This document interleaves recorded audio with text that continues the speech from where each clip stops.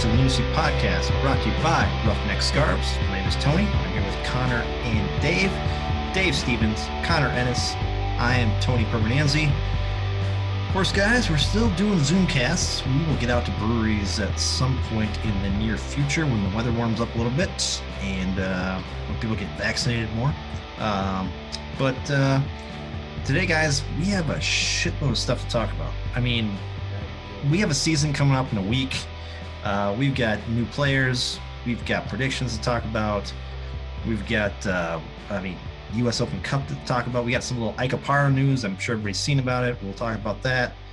But first, let's talk about the most important thing in this podcast, the beers we're drinking today on this cool April Sunday. Dave, we'll start with you. What beer are you drinking today? Well, I'm excited because I have a beer that a new beer that I haven't tried yet, but a brewery that we have been to, not the podcast, but I've been there. It is from Loose Line Brewery in Plymouth. And I have to say it's Plymouth's first and only microbrewery. Yes. And that's my hometown also. So it's kind of a special place. I know Tony, we had the chance to visit it. And yes, it good would place. Be a great place to have a podcast. Actually, they have, again, I don't want to sound like a broken record, but it's one of those breweries with a tremendous indoor space as well as outdoor space. And I'm excited to actually hopefully record there someday. But anyways, I got their Sugarloaf Pastry Stout. And this one I did not try that time I went there. And this is right up my alley as far as it's technically an imperial milk stout. But it is. And so it kind of sounded good to me on a Sunday morning as we record until I realized it's 8%. So could be an interesting lazy afternoon for me, but it is delicious. It's creamy. It's got vanilla and chocolate notes, just very tasty. It's got just a very dark look to it. And you know, guys, that I am a fan of stouts. Yes. And this one does not disappoint. And I'm just proud that it's from Loose Line, Plymouth's first and only, hopefully not only, but first microbrewery anyways. And so it's a great beer. Nothing to complain about. So Loose Line is, I still haven't been there, but actually a couple of friends of mine and Laura's are getting married later this week, and they're having their reception at Loose Line. What? Perfect spot. Nice. Well, it's a good, it's a good spot. It's right off, of course, it's called Loose Line because it's right off the Loose Line, which is a running / bike path that goes out west and goes into Minneapolis. I think it goes to Minneapolis, right? It did. Yeah. And actually, I mean, I think, it is, and it still is. There's a railroad track, a railroad line. That's the Loose Line Railroad, I believe. Or is it just? Yeah. It was. Yeah. I don't think it is a railroad anymore, though. Okay. Again, I don't want to get too into it because I don't know the answer, but Tony, yeah, you're right. You can from my house, I'm a few miles away from that trail myself, but I could technically bike down there and then go as far west as it goes way out. It west, goes out there. 60 miles west. And then, I could take it straight into Minneapolis as well. Yep. So it's great. Like I said, like Dave said, it's a great brewery. Me and Els and Dave were there. They got some really good beers. Some of their beers are named after some lakes and some other things, and they have a ton of stuff, and it's a huge space. It's in an old, how would I put it? It's kind of an office complex kind of deal. Lock up, or did nobody locked up? We're all good. Okay, good deal. Yeah, no, right? Good. Yeah. It's in an old office an office complex. Parking is not the best. Parking sucks, but good place. So if you're going to give it a knock, parking would be the only one. So I don't even know, a scale 1 to 10. It's pretty high up there. It is. It's good stuff. Yeah. Connor, what do you got today? I know you have something new again. I do. Yeah. I do have something new. So this weekend, me and my wife went to a wedding of a couple of very dear friends of ours, and they had their rehearsal dinner at a brewery in Prior Lake named the Boathouse Brothers Brewing Company. Ooh. And I am drinking, I bought a couple crowlers, and I'm drinking the General Quarters American IPA. And this, I tried it for the first time on Friday night, and I think it's delicious. It's I would put it in it's so good. I think I would put it in my top 5 IPAs. Wow. It's really, really good. And they have a little description back here that's kind of fun. That's on the crowler here. It says, on a naval ship, General Quarters is the alarm call for battle readiness. In our tap room, it means pale and amber malts, blended with plenty of American Pacific Northwest hops. This brew is a collaborative effort of our head brewer and a few of our loyal IPA drinkers. Simcoe, Eldorado, Citra, and Mount Hood hops came together to make it the perfect sailing partner for any beer lover who prefers a balanced bitterness in their glass. And this one, yeah, it's very hoppy, but it's just the right amount of hoppy. It is 7.2 ABV. Wow. Now, interesting, Connor. That's a pretty high praise for you to say that this might fall into your top 5 IPAs, because I think this is an interesting question. I have an interesting question for you. I know you're an IPA lover, and the fact is, if you walk into almost any liquor store these days or beer store, let alone brewery, the selection of IPAs is off the hook. I mean, there's so many IPAs out there. In fact, that's what and I don't know if that's because those beers are easier to brew or what. You could get into that reasoning. I know they're quicker to make at the very least, but it seems like that's a hard statement to make, top 5, because there's just so much out there in that category. There is so much out there. And, I just love IPAs in general, but, I think there's a certain type of hoppy and citrus that I really like. And this has all the right ingredients to make a good IPA, in my opinion. It says American IPA, but I wouldn't be surprised if they described it as the West Coast for sure. Nice. Gotcha. Yeah. All right. So how far away is that brewery from the casino? Not far. Boathouse. I think when I drove over, because we actually had to park at the casino later that night, and I think it was like 10-minute drive, I think. Oh, so you're saying that we could do a podcast at this Boathouse place and then go to casino afterwards? We probably could, because I talked to one of the bartenders over there, and I mentioned that I'd be using this on the show here today, and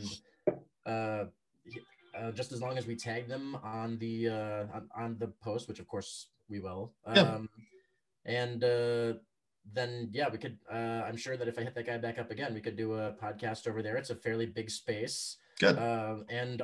There's. I love that it's called Boathouse, because there is a small section where the seating is basically a lot like you're sitting on a pontoon. Cool. So that I think would be the perfect place to do the podcast. Is it on the lake or not? I don't know. I don't think so. I could be wrong about that though. Okay. Well, we'll have to check it out. I mean, that'd be a good place to go to. Yeah. Like I said, we've got a shit ton of breweries in the metro area we still have to hit up. Good Lord. You guys had new beers. New breweries. I didn't. I think we've had Tin Whiskers on the show before, but it is a new beer from Tin Whiskers I haven't had before. It's called Button Masher. It's a mixed berry smoothie sour. It's only 4.7%.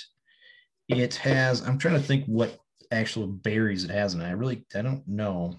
It doesn't tell me what berries, but it tastes kind of like strawberry-esque, blueberries, something like that. Maybe raspberries. That's an interesting name, Button Masher. So I'm not a big video game player, but I assume it's a reference for your gamers out there. It is. It's got the Nintendo symbol or Nintendo controller symbol on the can there. That's like an original Nintendo controller. Oh yeah, too. It is going way back. It is. So it's a good beer. It's a 4.7% for a smoothie, a sour smoothie is pretty good. I've had some sours that have been in the 6s and 7s before, and this being a 4.7 is really good.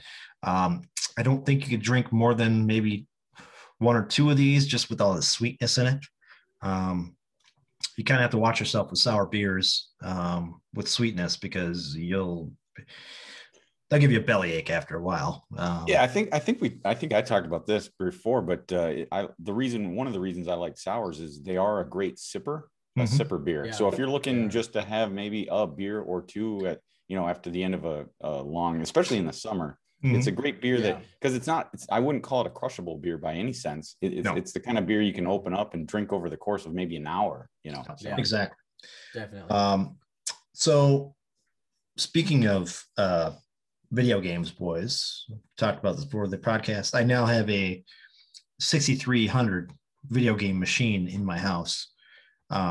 that I purchased, upgraded my Golden Team machine to 6300 video games. And I was going through all the video games, and there's a lot of games in there, guys, that I don't even know what the hell they are. Seriously, I don't even remember them being in the arcades, and maybe that's because they're so old. But I will say this: playing these old games while drinking a beer is one of the greatest experiences in the world. I know the younger generation probably will be like, well, video arcades, what the hell? No, for us people, people in probably their late 30s, 40s, 50s, 60s, they remember going to bars and arcades and crushing some of these games out and having a good time with their friends. And dude, this just brings back all the memories. Yeah, like people of a particular age, especially like Tony, our age and more. I mean, we grew up kind of in video arcades, going to the mall. And Connor, I don't know if you could say the same thing, but I did. Okay, good. So thanks for making us not sound too old then. No, yeah, I grew up going to. I mean, I did junior bowling when I was little, but they had an arcade there, and they would have like all the pinball machines and like one of the original Street Fighters and all those kind of old Segas. God, what do you call Konami games? And but yeah, Tony, I can't imagine you would ever get tired of that machine. 6,300 games. Can you play that many games in your lifetime? No, and well, the thing is that it's kind of how would I put it? It's kind of false advertising on 6,300 games, because there's a lot of games that are doubled up, because there's a US version, a Japanese version, version 2.0. Like Street Fighter has like 15 versions. Mortal Kombat has like 20 versions of it. So a lot of those games, especially the fighting games, have like a lot of versions of it. So 6,300 is not really a number. It might be around 4,000 when you take out all the different versions of it. That's still a lot, though. I will say, I purchased this from a place called Arcade 1-Up Mods, and they had made this XL kit, which is for all you gaming nerds out there, 2 joysticks on the sides and a trackball in the middle. Okay. So you can play all the golf games, the bowling games, and then you got the joysticks on the sides. They sent to me, it was one of their new kits. Putting it together was a pain in the ass. The sound still doesn't work right on it. And after a day I had it, the SD card and the emulator went bad.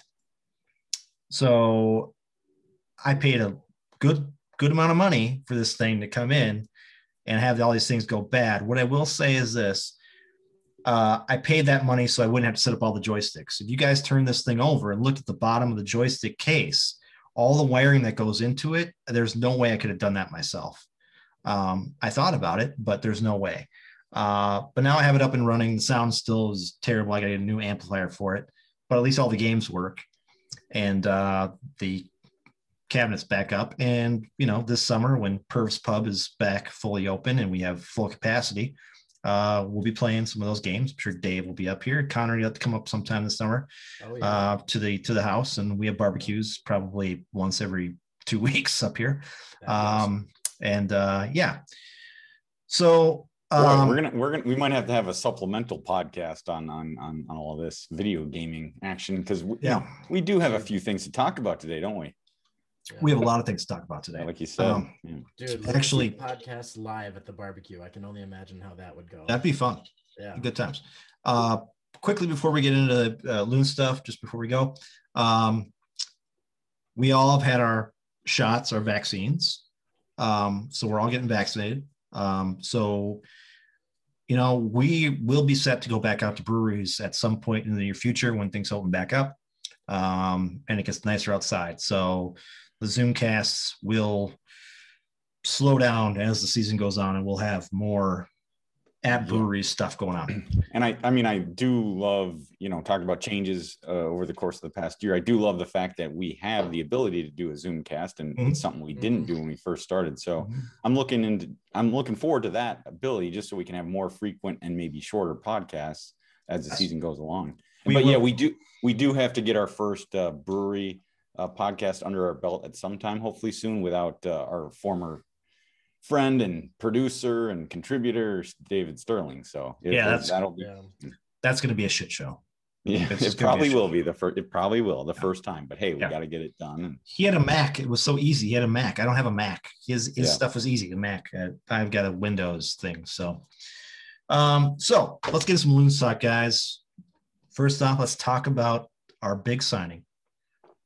It's probably since we last recorded, it's easily the biggest news for the club. Yes, it is, and he is here on loan. I think you're right. The loan, yep. With the option to buy. It is Avila, and he comes from Boca Juniors. He was with. Did he come from Boca Juniors, guys, or he was with somebody else? Yep. He was most recently with Boca Juniors. In fact, he actually played 44 games with Reynoso. Reynoso. So they have a little, and you look at those two guys, they're both coming from Boca Juniors, I wouldn't even say arguably, I guess you could say arguably with River Plate, and, one of the biggest clubs in South America, definitely one of the biggest clubs in Argentina. And although you wouldn't call them stars, it's interesting that they played together. There's definitely some familiarity there. So I think that's an interesting thing. Well, that's another big thing is that in an interview, Ramon Avila did say that it was his relationship with Reynoso that helped him decide to come to Minnesota United. Correct. That was his big because he was wanted by a couple other teams, Connor. Yeah. So a couple other teams wanted him, bigger teams than the Loons, and his relationship with Ray, and Ray's talking to him and saying, "Hey, Minnesota's great. I love it up here. I love Adrian Heath. I love the guys I play with. Come up here. Let's make this team a great flipping team." And we got him. The only problem I have, and we'll nitpick him a little bit. He's older. He does have a little bit of injury history. And the injury thing, we went through this last year with a lone guy that we never really even saw on the pitch. So there are some things that are concerning, but we had to get somebody. And I think this is the best guy that we could have gotten at this point. Somebody who's familiar with Ray. Yeah, I totally agree. In fact, I think I was kind of proven wrong. I think, if you go back and listen to the last couple of podcasts, I honestly thought this team was going to stick with its conservative approach. We last recorded after they had signed a striker in Juan Agudelo, who could certainly fill that spot and provide depth, especially, considering the success that they had with Lod in the false nine. And so I think I was on record of saying I didn't necessarily think this was going to happen, but it's a loan deal. It's a 1-year loan, and Connor, you mentioned option to buy, but it's not like a massive commitment, but it's something that gives me more confidence now going forward into the 2021 season as look, this team is looking to win this year. They were already strong, obviously Western Cup, Western Conference, appearance, or Western Conference final appearance last year. And a move like this is telling me that that's where they want to be. That's where they expect to be this year, I should say. Yes, I agree. It's a great move. It really catapults the off season from kind of a middling off season to an above average off season. Yes.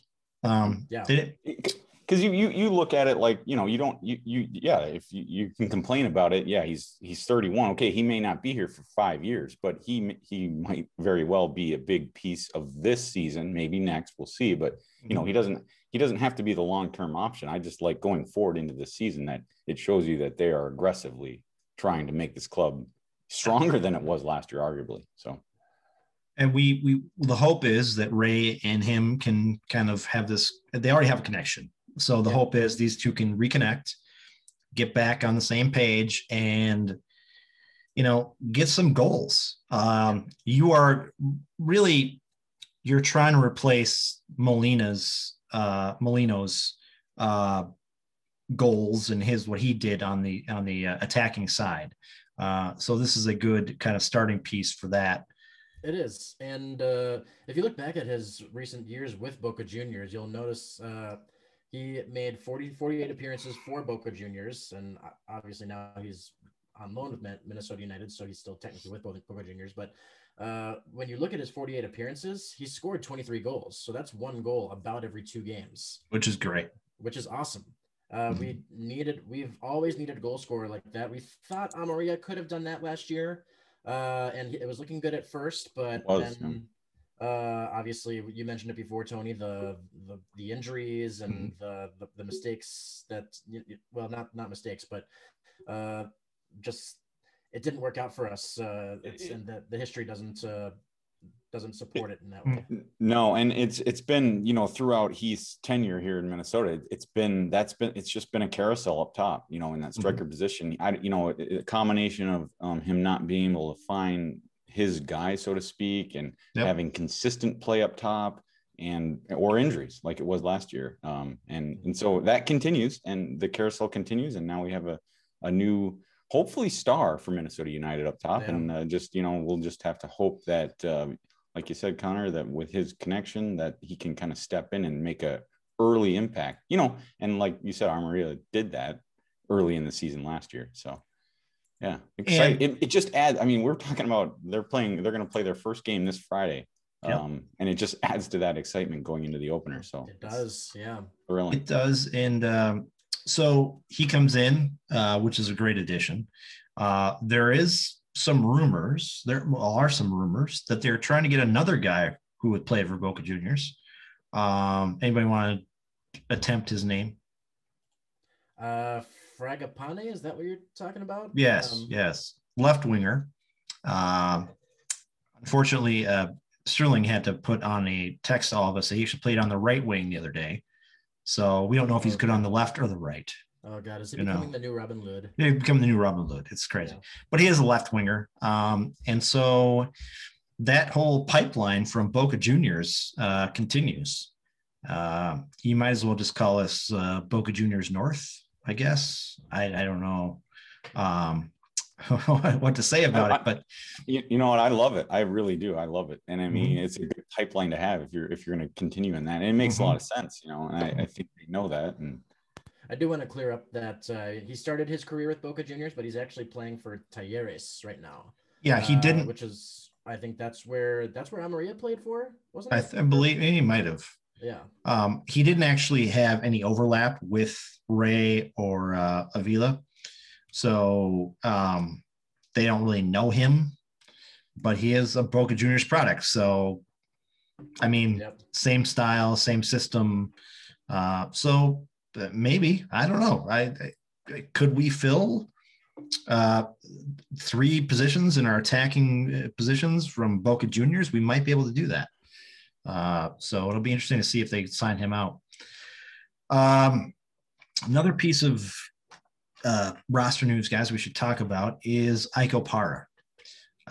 It came out on Twitter. I think there was a couple of announcements saying that Adrian Heath was pretty much at the end of his rope in terms of what was going to happen with Ike Opara. And it looks like if they make a move, it's going to be this week, and they could potentially just pay him off and get him off the roster. And I think Ike will be retiring due to concussion. I mean, he's had numerous concussions. I think we talked about this show before. I think that's why he has not been able to play for the last year and a half. So I think Adrian is pretty much to the point where he says that it's just not going to happen, and we need the roster spot. And Ike, I think, will retire after we do that. So, and you hate to see it, you know, with a player of Ike Opara's caliber, 2-time defender of the year of the MLS, and obviously he's basically the player who came in and completely changed our defensive mindset. And I would argue that if maybe him and Ozzy Alonso alone were a big reason why we went from being just an expansion team to a playoff team every year. Yeah. Well, they went from giving up 70 plus goals in their first 2 seasons to giving up, 40 goals, 44 goals last year. It was, But it was a huge, and I said this before too. That back line was a massive reason why the team was competitive. is just because you at least you have a chance in every single game you play if you can stop the other team. So it is sad to see it go. The writing's been on the wall, especially when we've talked about this as well.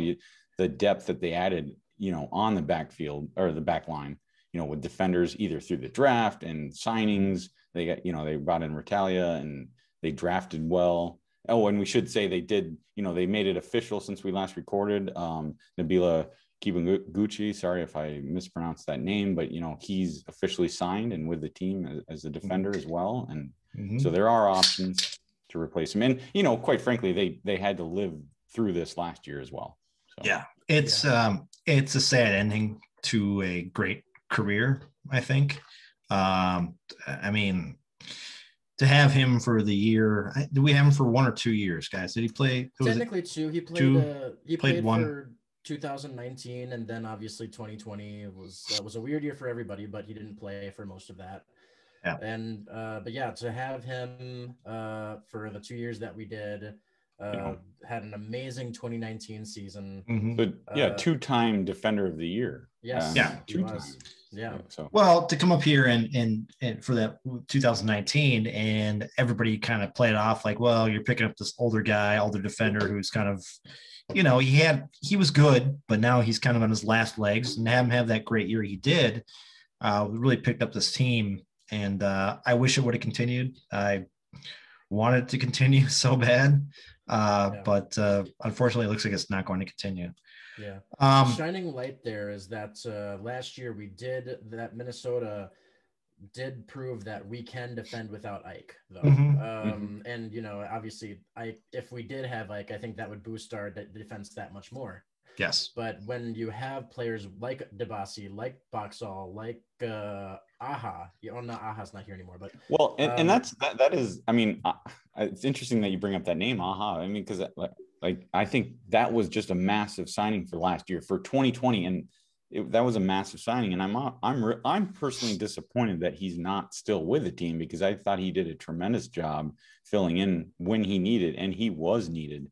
Now, that being said, yes, the team did make numerous moves to have a back line that's as good, if not better, this year. And I think they wanted to go younger on the back line too. I think they wanted to find some younger guys, which they did in the off season. And we'll talk about those guys in a little bit here. Well, yeah, because you do talk, speaking of young, Ike Opara is not a young man.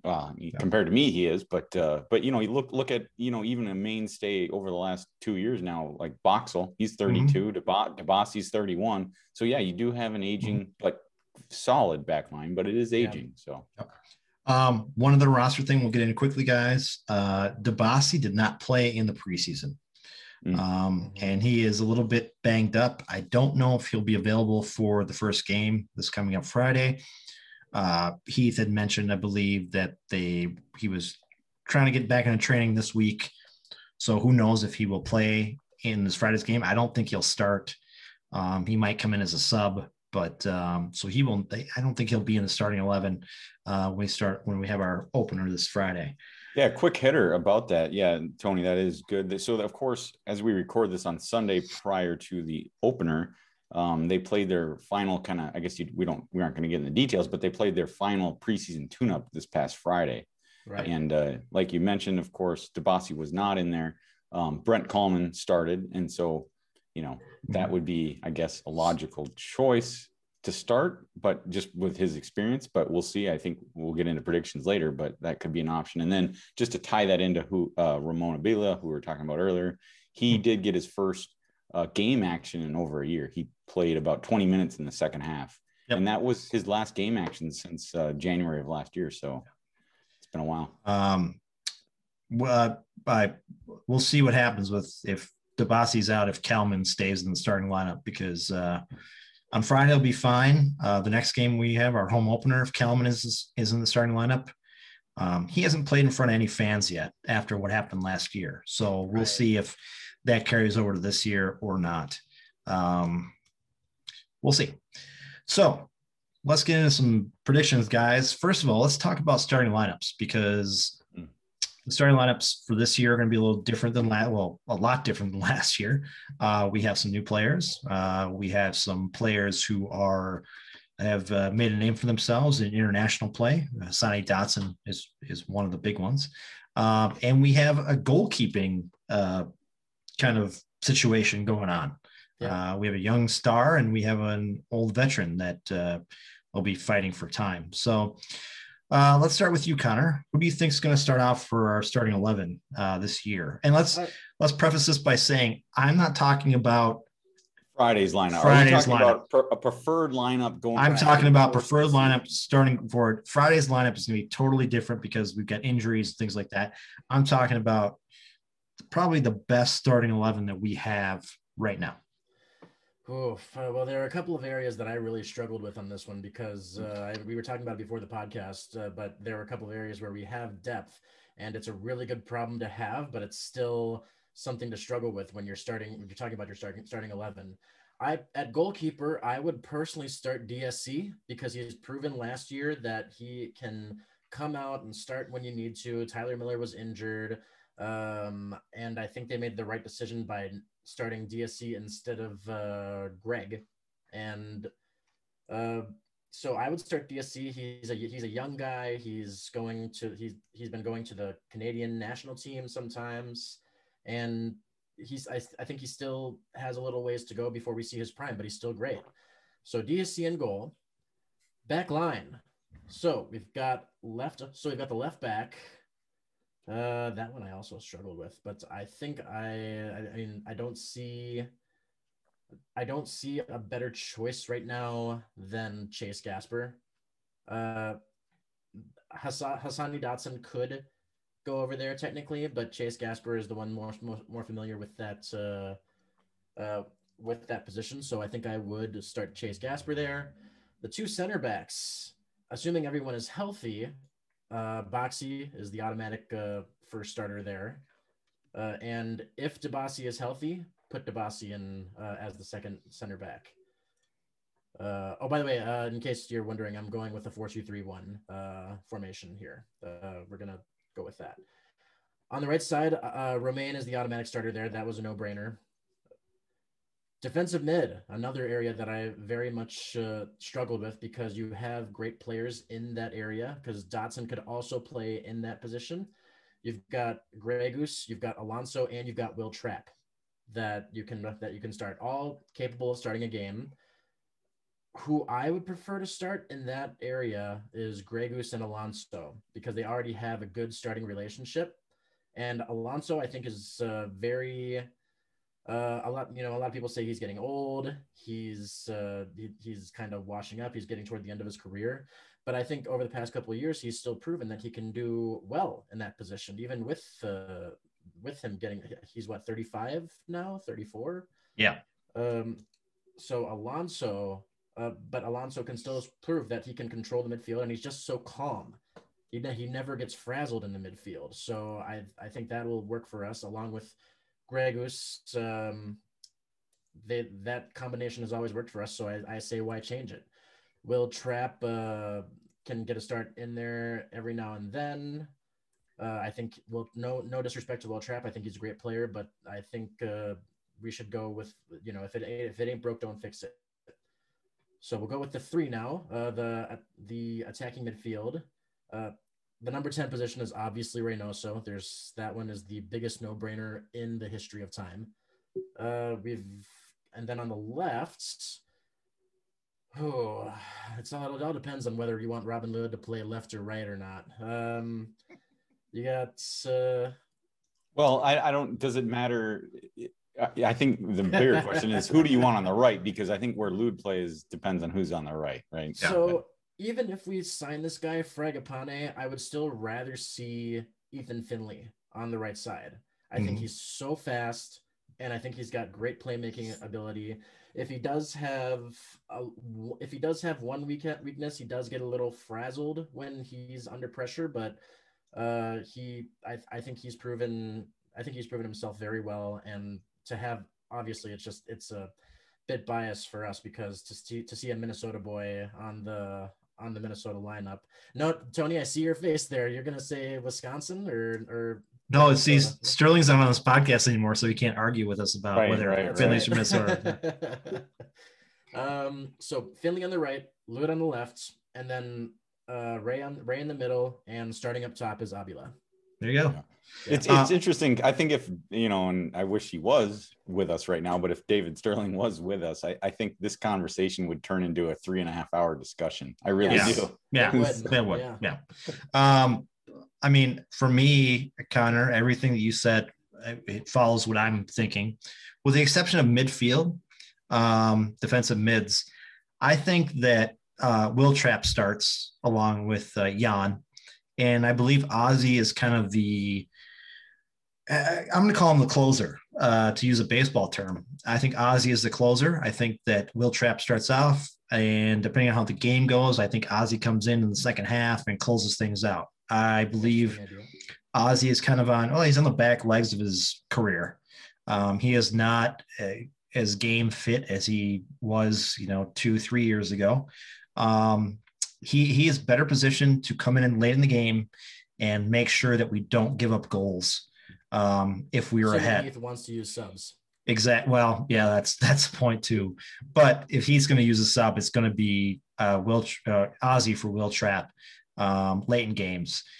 If Ozzy is starting, I think that you will see them sub out Ozzy quickly, at least, if not, early in the second half, maybe midway in the second half. Ozzy is not in a position now to play an entire game. He's just not. You cannot play 90 minutes. So Will Trapp is going to see a lot of time there, and I think Ozzy's going to kind of just piggyback on Will Trapp a little bit. Will we see an Ozzy-Will Trapp combination? We might, depending on the games. And there's a big elephant in the room here, guys. Hassani Dotson. I mean, do you think Hassani Dotson could start some games? I believe he can. I believe he can. But will Heath start him? That is the question. I see it on Twitter. Everybody's saying, well, Hassani Dotson should be a starter. He should be a starter. He should be a starter. Yes, we believe he should be a starter. But in Heath's mind, is he a starter for this team? Right. That's the key question. Yeah, I'm glad you brought that up, Tony. I really am. It's a great conversation to have, and I think it just goes to speak about the depth that this team has right now. And what we've all been fans of Dotson since he started here. But the biggest thing for me since he started with his team is his flexibility. The fact that he can play in the defense, he can play in that midfield, he can even play up on a wing spot if necessary. He plays all over the field. And I love that flexibility, and I'm pretty sure that Heath likes that too. And I know he likes the player because Dotson had plenty of time last year, whether it was coming off as a early or late sub. He got into a lot of games, and I think that's going to continue. We're going to see Dotson on the field a lot this year. But I think to answer your question, Tony, I don't think he'll be in the starting lineup. And I totally understand if you're listening to this podcast and are screaming at me saying that he should be in the starting lineup. I totally get that. But I just think if we're talking about Adrian Heath, we're talking about the lineup and the depth that this team has, I don't think you'll see him. And we can talk about that from I'll go back to baseball again, guys. Numerous players in baseball are good at multiple positions, and people will scream and say this guy should be starting every game at a position. But on certain teams, it's best to have that guy be able to start numerous positions. Yeah. And I think he sees Hassani Dotson that way. On the Minnesota national team that Hassani Dotson plays on, the Olympic one, he can play. He can be a starter there because they don't have guys behind him chomping at the bit. Well, but on a team like ours, Heath just thinks that he's better being a Swiss Army knife than he is being a starter. Well, and actually to your point, Tony, as far as his national team credentials are concerned, his flexibility is a huge plus. And the fact that he can play that. And so as long as he keeps that going, he could be a part of the senior national team in that same role. He could be that player that kind of fits in where needed. To use your word, Swiss Army knife. What a weapon to have to be able to plug a player of his caliber, we're talking about the U23 and the Olympic qualification, but I mean, going forward to the senior national team, he could play the same role. And Yeah, I think that's exciting. Yeah, I think Sonny Dotson is in the rare position where he's not necessarily a start. He could be a starter. I'll agree with you guys there. He's not necessarily a starter for this team, but I do think that even if he's not a starter, he is in the rare position where he's indispensable. Because of his versatility. Because we've called him a utility player before. He can play in defense. He can play defensive midfield. He can play attacking midfield. And that's what makes him so special to this team, even if he doesn't start.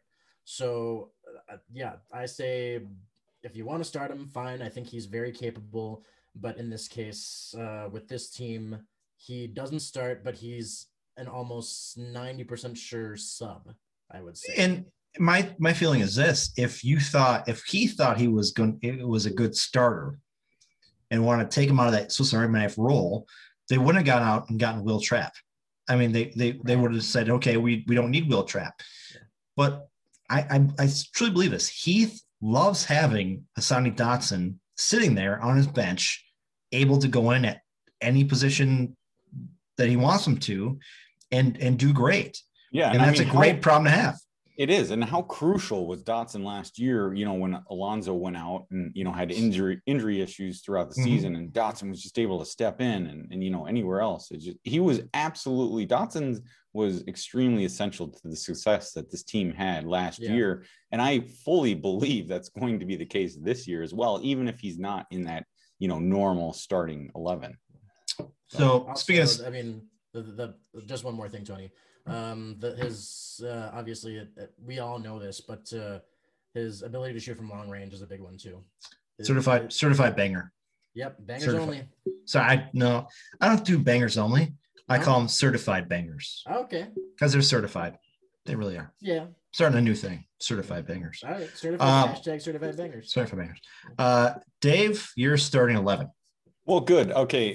Since I'm going last, I don't have a lot to change with what you guys said. I'm glad you brought up Dotson there, and that was a good conversation to have. The only thing I would say, so here, a couple things. I think, love me or hate me, I think there's two players that you have to have on the field, and that's going to be Gregus and Lod.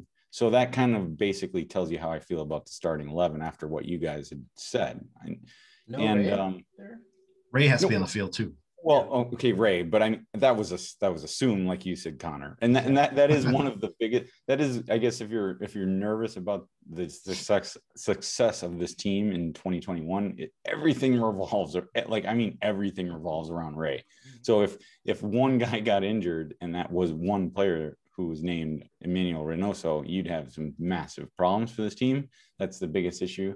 But yeah, clearly he's a no-brainer. But I'm just saying, like, if you're going to have a discussion about the formation or players, I do see Lod and Gregus as your starters. So really, it only brings into the one thing I will say is I feel like I'm kind of the only person who kind of projects Tyler Miller as being the first choice goalkeeper. Sure.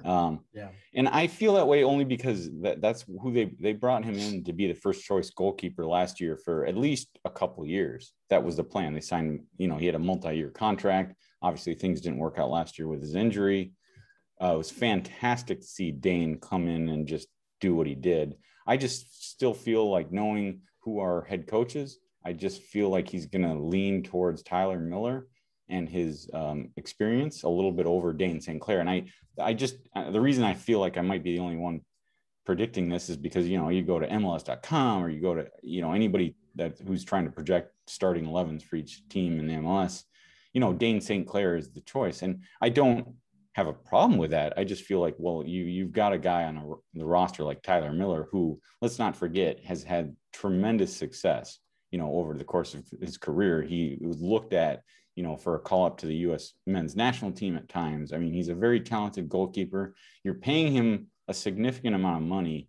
And so that's the one change. So it'll be interesting. You look at the preseason. I know we decided not to spend a lot of time looking at preseason, but, Tyler Miller started a couple games and DSC started a couple games. And here's what I don't want to see a rotation in goalkeeper. Do you guys? Shouldn't be. Not at all.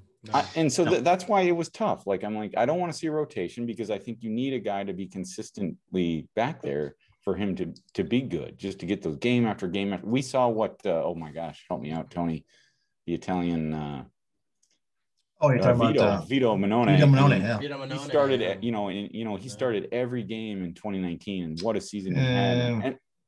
And that's kind of what I want to see. I want to see an every game starter. I think we've proven that track record of having a number one goalkeeper. I want to avoid a rotation, and that's why I'm going to lean with Miller in goalkeeper. He's the start, as a starter because of experience. Now that brings up a huge question. You need to get minutes in games for DSC, but how do you do that? I don't know. Well, in DSC, I think he'll be. I think he's going to be gone a couple times this year for Canada's team. Right. So that helps Tyler Miller out. Dave, I don't disagree with you that they paid a. You can disagree. I don't disagree with you. They paid a shitload of money for Tyler Miller, but in sports, you know this as well as I do. You can pay a shitload of money for a guy, but if somebody younger and cheaper comes up and is better than you, you're going to play the younger and cheaper guy. And you should play the younger and cheaper guy. You should. But here's the thing. Like, I'm just really curious. Like, as good as Dayne St. Clair was, like, remember now, he got lucky a little bit last year. He got a little bit lucky with the post, and I mean, I think he was a little bit. He showed how young he was a few times last year. I think, and I just wonder. I just wonder if Heath is gonna lean towards that experience because I mean, Dayne St. Clair had brilliant moments, but he's almost like a Vito in the sense that he has these moments of brilliance, but then he has those other moments where, whoa, what was he thinking? And, he got bailed out by, the crossbar or the back line. I feel like every goalkeeper has those issues though.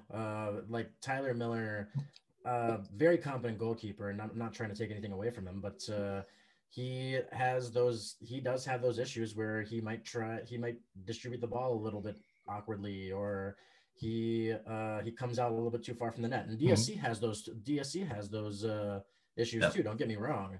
But when you really, I think the reason I'm leaning toward DSC is because I mean, you said it, Tony, he's younger, and I think has a brighter future. Oh yes, definitely. Yeah.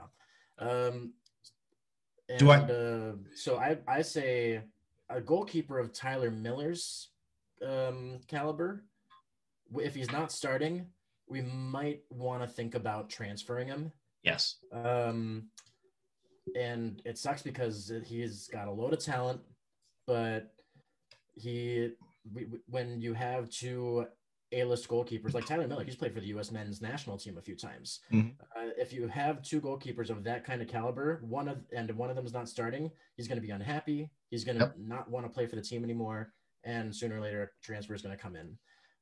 It could work the other way for DSC too. I don't know, but I just think if it's me, in this case, the fact that DSC is so much younger and has so much more potential, that's where I'm going. That's the deciding factor in that. Two things. One thing, for number one, DSC, when we drafted him, I do remember on this podcast Sterling talking about the fact that DSC has the talent to play in Europe. So if they're going to try to get him as many minutes as possible and hopefully sell him off to Europe, that's great.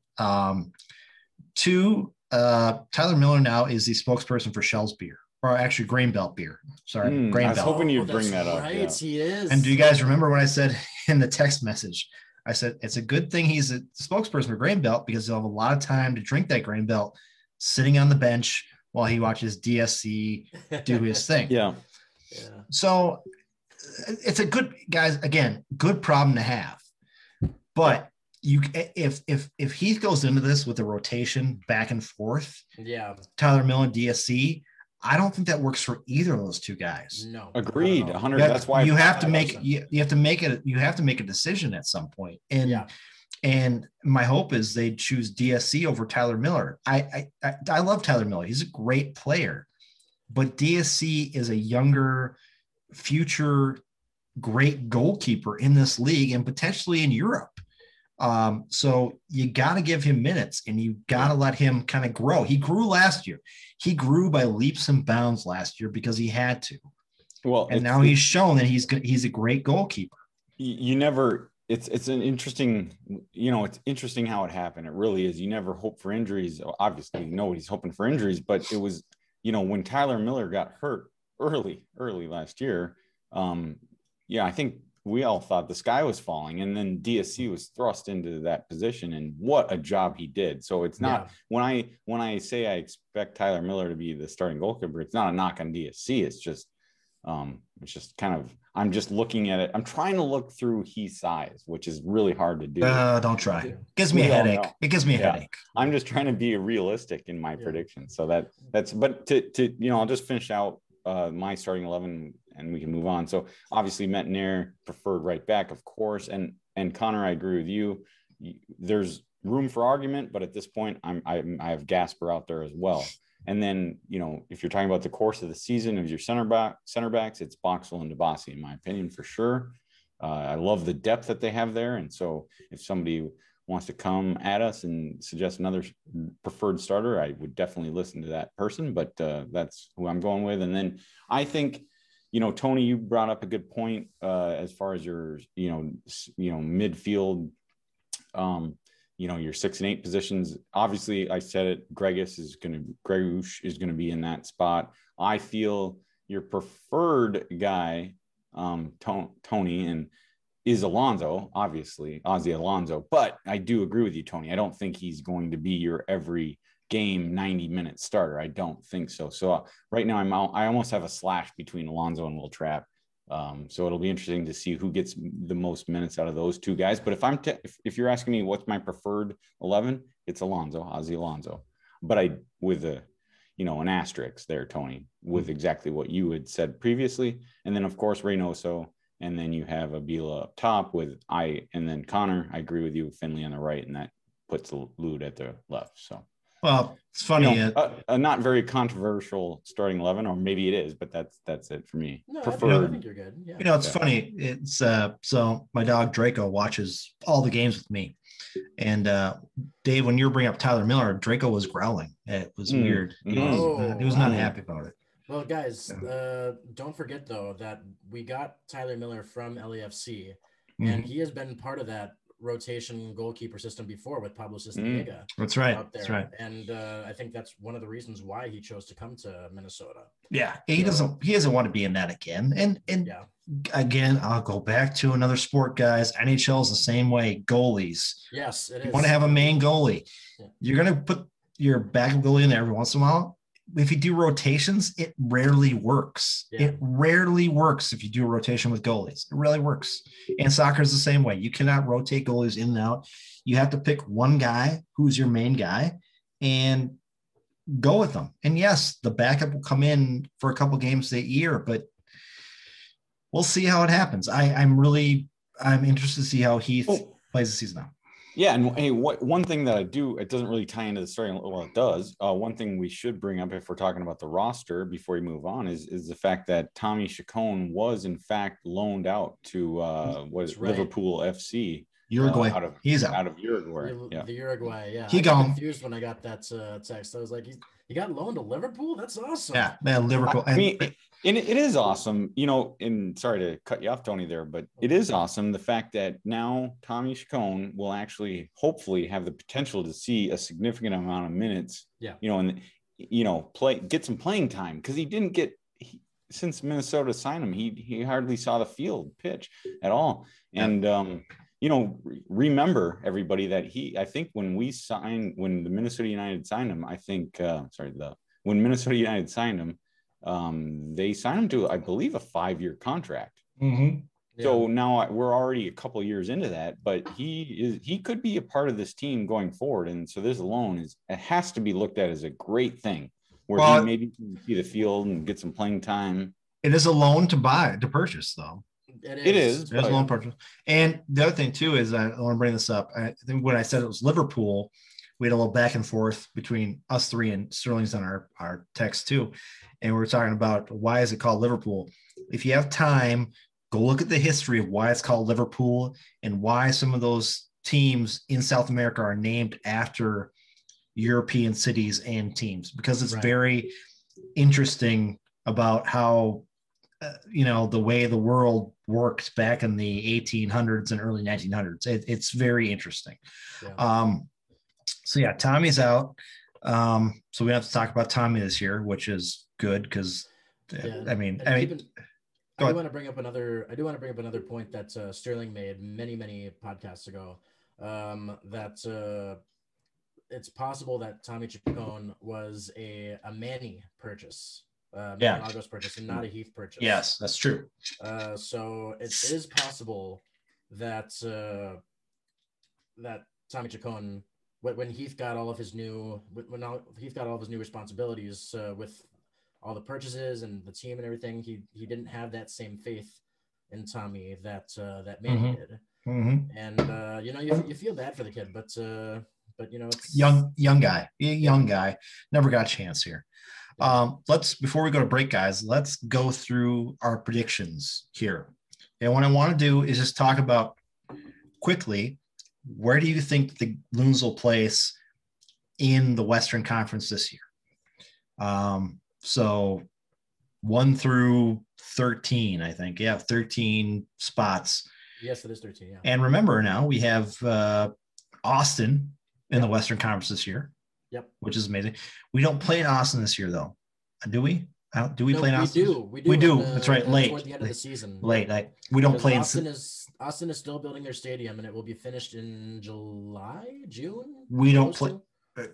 Scheduling this year is freaking nuts. We've had text messages back and forth. I'm not going to get into scheduling this year, but we don't play in Nashville this year. That was my big thing. I wanted them to play in Nashville this year because I wanted to go.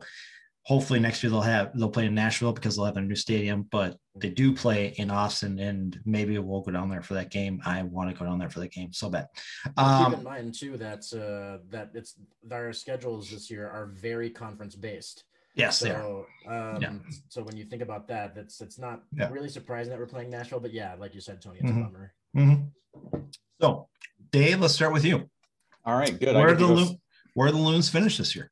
Well, I'll preface this by saying I'm sure you guys will agree that predicting MLS standings is a fool's errand. First of all, it's a crapshoot. It is. It so is. Like, if you try to predict 1 through 13 who's going to finish, it's almost impossible. You just don't know. It's more so than any other professional sport in America. I totally believe it's really tough. So, but I will also say I think I correctly predicted 4th last year. We both did. Yeah, you and I, Connor. So and that's what we predicted, and that was the case. It was for the profanity, but 2020, what a season to predict. I mean, who would have thought they played 2 games, then go on hiatus for months, and then come back for the MLS's back tournament, and then go to a heavy, not just conference-based, but region-based standing. So that was that was dumb luck. But basically, so I think I will start by saying that without a doubt, this team is going to be an MLS Cup playoff team for sure. I don't think many of our listeners would disagree with that. So now it comes down to where do I think they're going to fit in that top 7. So here's what I'll say. If you asked me 3 weeks ago, I think I would have had them in that maybe 5th spot or 4th spot, maybe, based on the fact that I see this as a team that's very, very deep, strong back line, good goalkeeping, everything that we talked about already. But now I think with the signing of Ramon Abila, I'm going to be optimistic. And I think if this team didn't finish in the top 3, I'd be extremely disappointed with the talent that this team has. Because this team is literally built to win now. And I don't know if that's going to continue over the course of, say, the next 10 years. I'm not saying that this Minnesota is going to be the next Seattle where you see them in the playoffs every single year. But as I look at 2021, I see this team as a top finisher. And so I'll make it official. I'm going to put them in that 2 spot. I'm going to put them in the 2 spot in the Western Conference behind LAFC and in a sandwich, because everybody's predicting LAFC or Portland to kind of be, those top couple. I shouldn't say everybody, but a lot. And so I'm going to put them right at 2 because that's where this team deserves to be. If you look at this roster up and down, it's arguably the deepest roster in MLS right now. And so that's why I'm putting them at 2. I'm going to put it 2. And then I am, as tough as it is to make it back to a Western Conference final, that's exactly where I'm going to put them. I'm going to put them back in that Western Conference final game. So, and I think I'll save do you want me to predict if they're going to win that game and make it to the MLS Cup? No, I could save that, but no, I'm just, we'll just do standings. So I'm going to put them as that second team in the West because that's where I see them. That's where they should be. They made the moves to win now. I don't know if that'll carry on for 10 years, but 2021, they're built to win now, and that's where I see them. Connor? All right. So after looking at last season and how they finished, and then obviously, Dave, you mentioned the signing of Ramon Avila, which is huge. We had Amaria last year, but he didn't get to play that much because he became very injury prone. I know there's a little worry there, but I personally don't think that's going to happen this year for Ramon Avila. I think he's going to stay healthy, and I think he's going to score lots of goals. I like your prediction, Dave, that they're going to be at number 2, and I really want to put them there. I'm going to put them at 3rd though, because I think that you think about LAFC and Seattle Sounders, but one team that I almost didn't think of was Sporting Kansas City.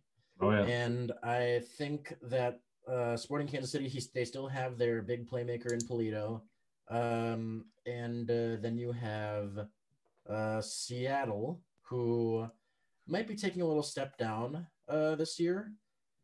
So what I think is LAFC is going to win the Western Conference, and then Sporting KC is going to be 2nd and will be 3rd. All right.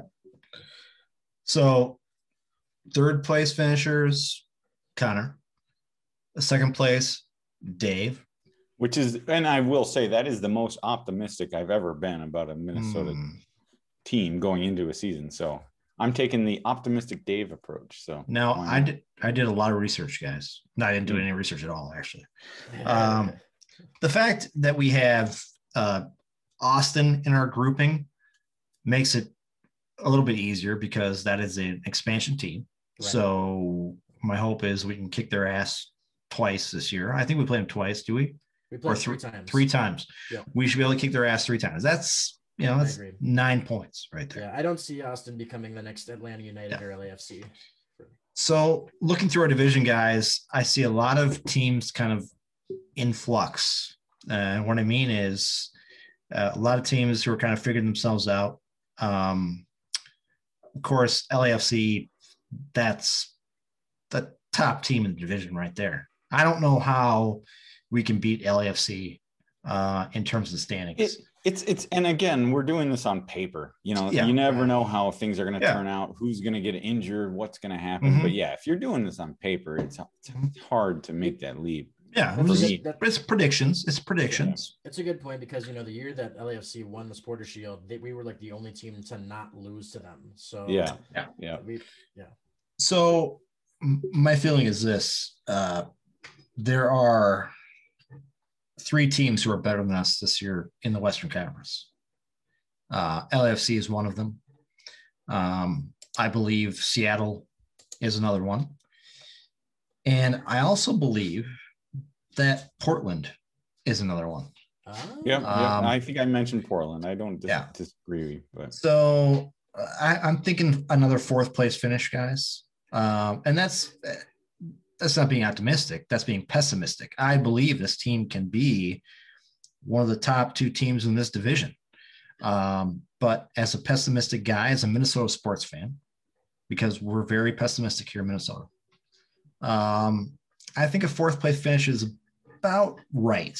Isn't that great though? If you're being, we've kind of got we've got 2, 3, 4 down the line as our predictions. And Tony, if you're the most pessimistic, predicting 4th, I think that's a reason to be happy going into the 2021 season. Well, definitely, it might end up in a home playoff position. Yes, and I don't see. And you look at the teams in this division, guys, and I don't see Dallas is not better than us. Colorado, Austin, nope. The Galaxy, no. No. Like San Jose, absolutely flipping not.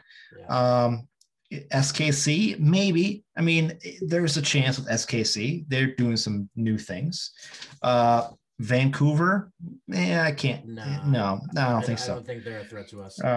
Real Salt Lake, that's not happening. So fourth place is good, and the fact is, I'm happy with fourth place. I'm definitely happy with fourth place.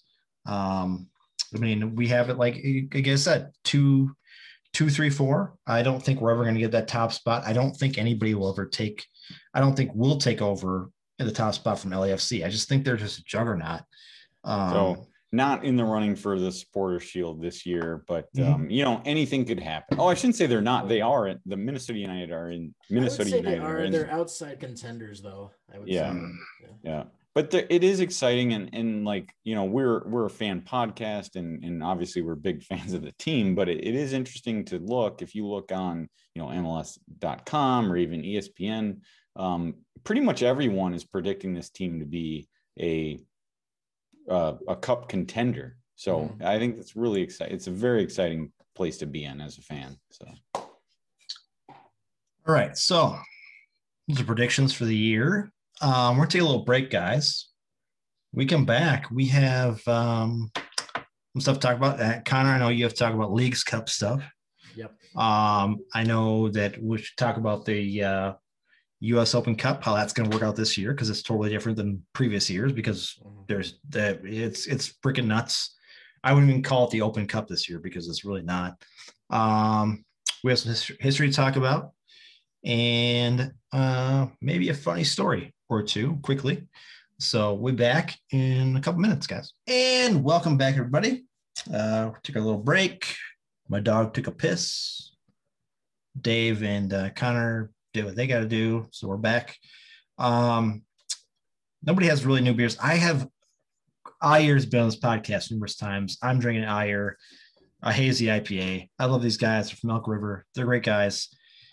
If you haven't checked out Eyre Brewing in Elk River, please do it. This summer, they're opening up a new brewery. Well, it's new, but it's not. They are opening a new location, bigger location somewhere. I don't know exactly the specifics of where they're opening it up, but it's some bigger brewery type of thing. And I believe they're still going to keep their brewery open in downtown Elk River. So if you haven't been there yet, go to downtown Elk River. Check it out. It's a small place, and they're opening a new brewery up in somewhere in Elk River later this summer. Hazy IPA. It is fantastic. Shout out to them. Shout out to what's it called? There's a liquor store in Otsego. I can't remember the name of it. It'll come to me at some point. We have a liquor store in Otsego, guys, who is a small liquor store right next to Target. And you would have thought they would have been done when Target decided to have liquor stores in Targets, but they've maxed out their craft brewery stuff. And let me tell you, they are doing gangbusters. They opened up a whole new craft brewing thing. They've got a ton of craft brews up there. Napa Valley Brewing in Otsego. Go there if you're up in this area. Another brewery, Connor, you're right. I should bring this up. Clock Owl Brewing up in Grand Rapids. Yep. They did get back to us on Instagram. And the funny thing is, backstory here, guys. Sterling, when he was doing all this stuff for our podcast, set up an Instagram account. Haven't really used it for a long time. He forgot about it. I forgot about it. He sent me a text saying, "Hey, Clock Owl, responding to you guys, to Lunacy on Instagram." They they give us a little response saying they are the only microcraft brewery in Grand Rapids. So there you go. And also they wanted to let us know that saying that Grand Rapids is not an Iron Range city is kind of 50-50. Some people are like, yeah, it's not. Some people are saying it is. I will say, as a former Iron Ranger, I don't think Grand Rapids is really an Iron Range city, because it's kind of on the outskirts of the Iron Range from where I'm from. Okay. I'm from Buell, middle of the Iron Range. So we all have our opinions about it, but I want to say thank you to Clock Owl for responding to us on Instagram. Luckily, we caught that. And well, it's a beautiful city. You know, it is. I've been up there a few times here recently, but it's a beautiful city, and I guess that just gives us a reason to go back up there and hopefully check it out there. Well, and Connor travels up there for work, so maybe he'll go back up there and get some more Clock Owl brewing. Yeah. Well, I guess I definitely recognize Clock Owl as a microbrewery, but then what would you call Rapids then? I don't, no disrespect to Clock Owl. I love their beers. Last time I was up there, I met the bartender. She was from down here in the cities. She was very nice. But I don't see Rapids as anything other than a microbrewery. Well, and to use your point, Connor, it says something in the response, and I can't remember what the response totally said, but they are the only microbrewery there, but it might be a different type of lingo type of thing, but they are the main one, I guess. So they're the bigger one. The bigger one. Yeah. At the very least, we should say thanks for listening and thanks for correcting us. We always appreciate feedback. And we want to be accurate, and we want to be, if anybody needs to correct us, let us know on Twitter or Instagram, or hopefully not Twitter. Not Twitter Instagram. is our preferred means of conversation. Go to Twitter. I forget it about Instagram all the time. Yeah.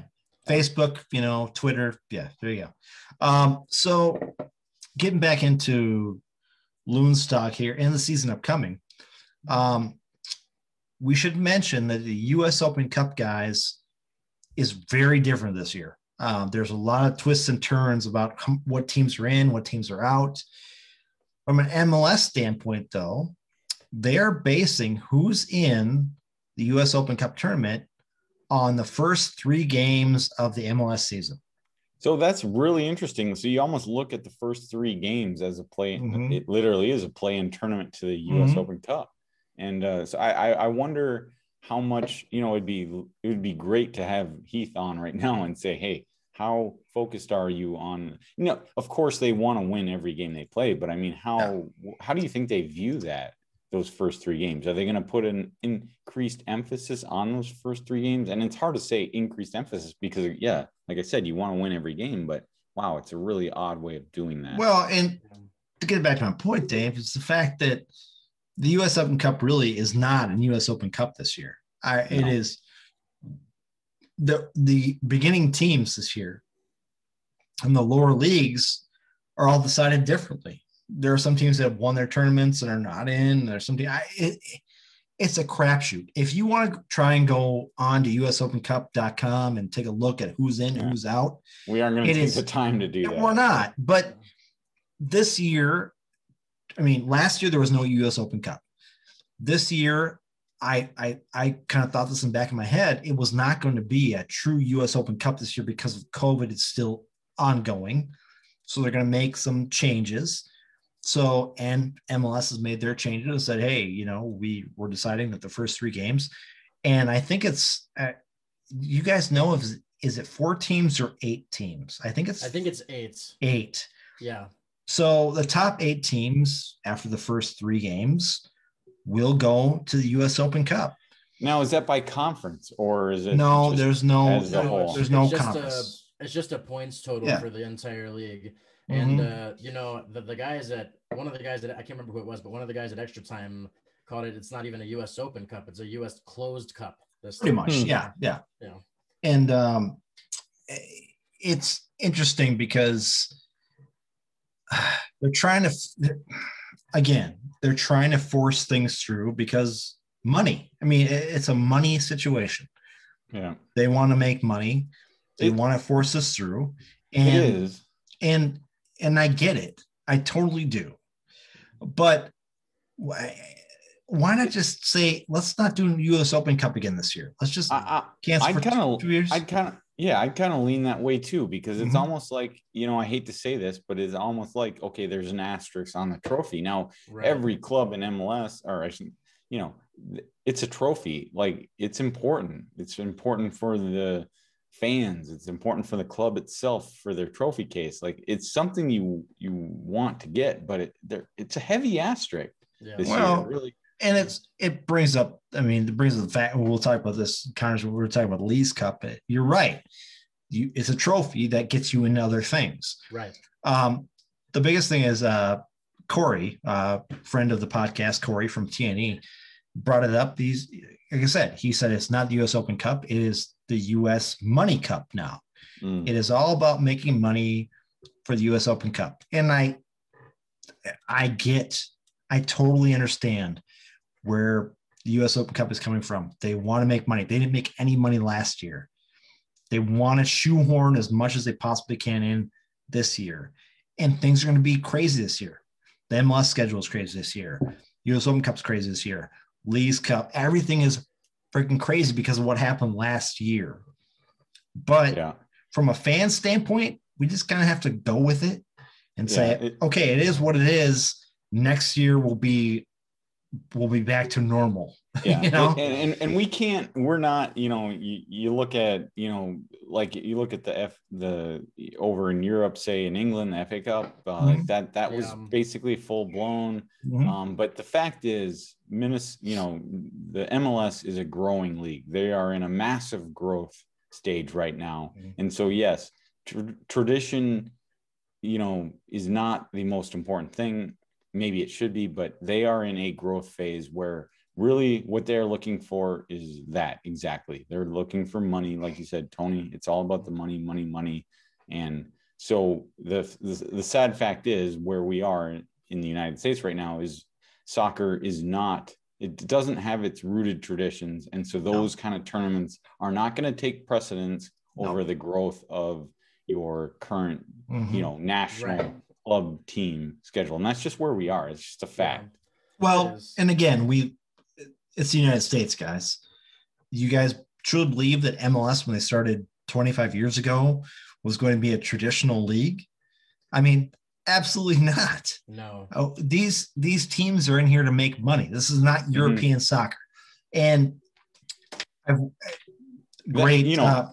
and that being said, though, like the U.S. Open Cup has been around for over 100 years, right? It was.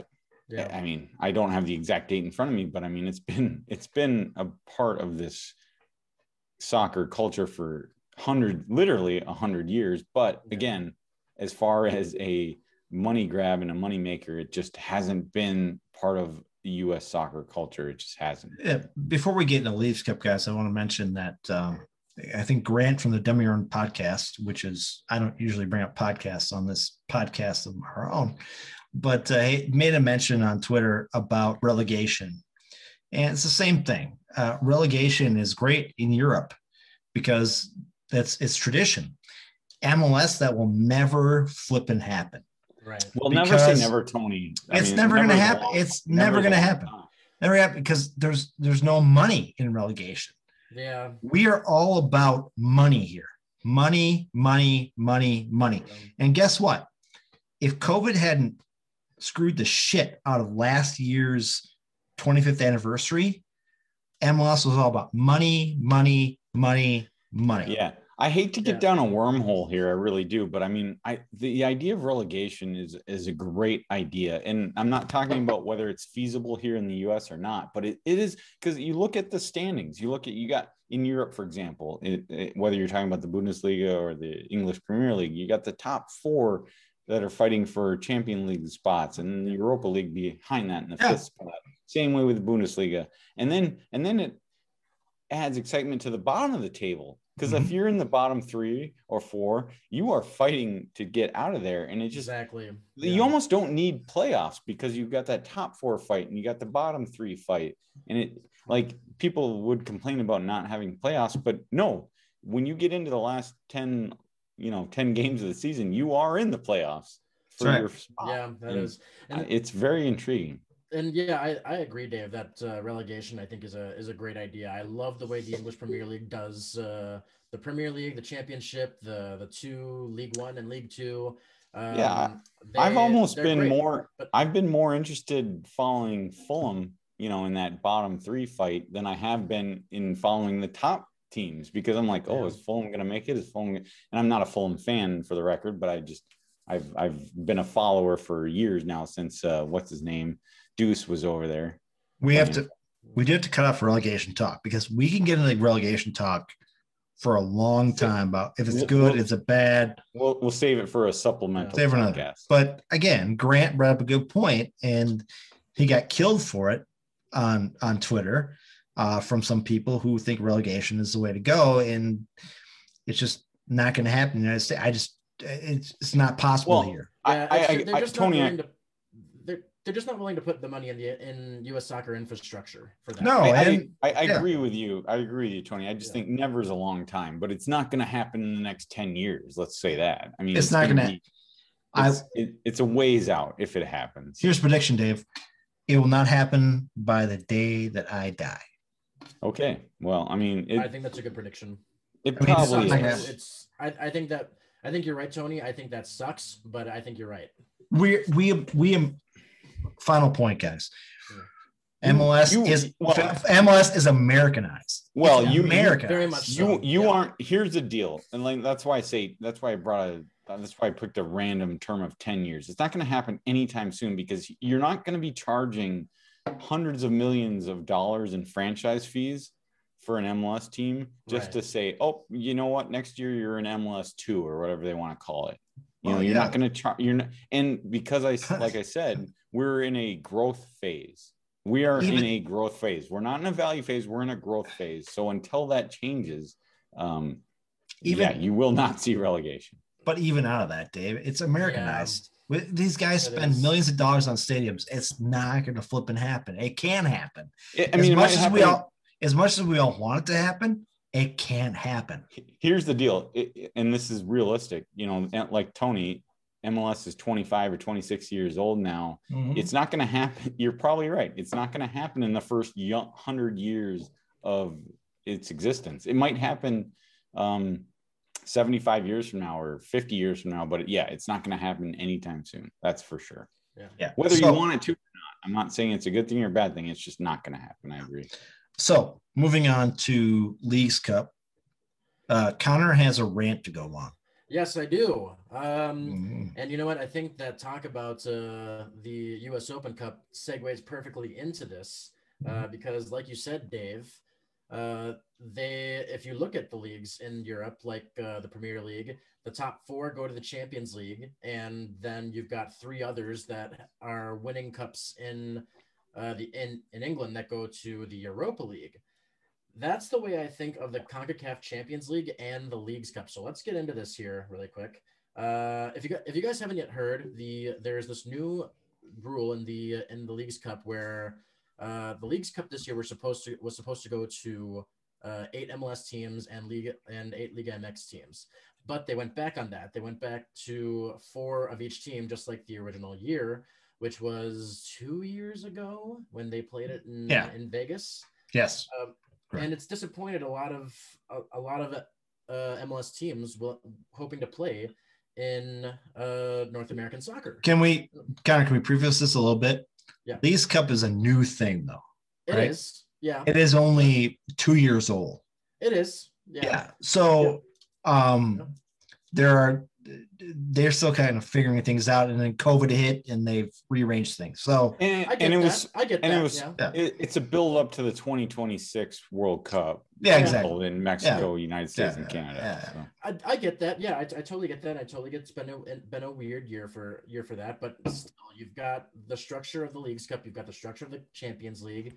Mm-hmm. And when you cut down those 4 teams, it is a little bit disappointing to some teams who are hoping to compete in North American international soccer, which the teams that were left out of the League Cup because of this new rule change was our own Minnesota United. You've got New York Red Bulls, Nashville SC, Colorado Rapids, and there's a 5th one that was being screwed all along, and that was FC Dallas. And I'll get back to them in a little bit, but they're very, very relevant in this conversation. But when you think about how we send our teams to these North American tournaments like the Leagues Cup and the Champions League, you've got the MLS Cup winner, who usually goes to Champions League. So let's start here again. These are the teams you send to the Champions League: MLS Cup winner, Supporters Shield winner, U.S. Open Cup winner, and the winner of the other conference that didn't win the Champions League. And then, of course, you've got the Canadian Championship, which doesn't really apply in this case. But then, other than that, the top four, if it had been eight MLS teams going to the Leagues Cup, you would have had the top four who didn't go to the Champions League going to the Leagues Cup, playing against Liga MX teams. So here's where it kind of went off the rails for me, because in this, if you had factored in who would have gone to Champions League by those rules this year, it would have been MLS Cup winner Columbus Crew, Philadelphia Union, who won the Shield, the MLS is Back tournament winner, which I think of as kind of that kind of replaced the U.S. Open Cup last year with Portland, yeah, you're right. With Portland Timbers. Yep. And then it would have been the other conference winner, which is Sporting KC. Yep.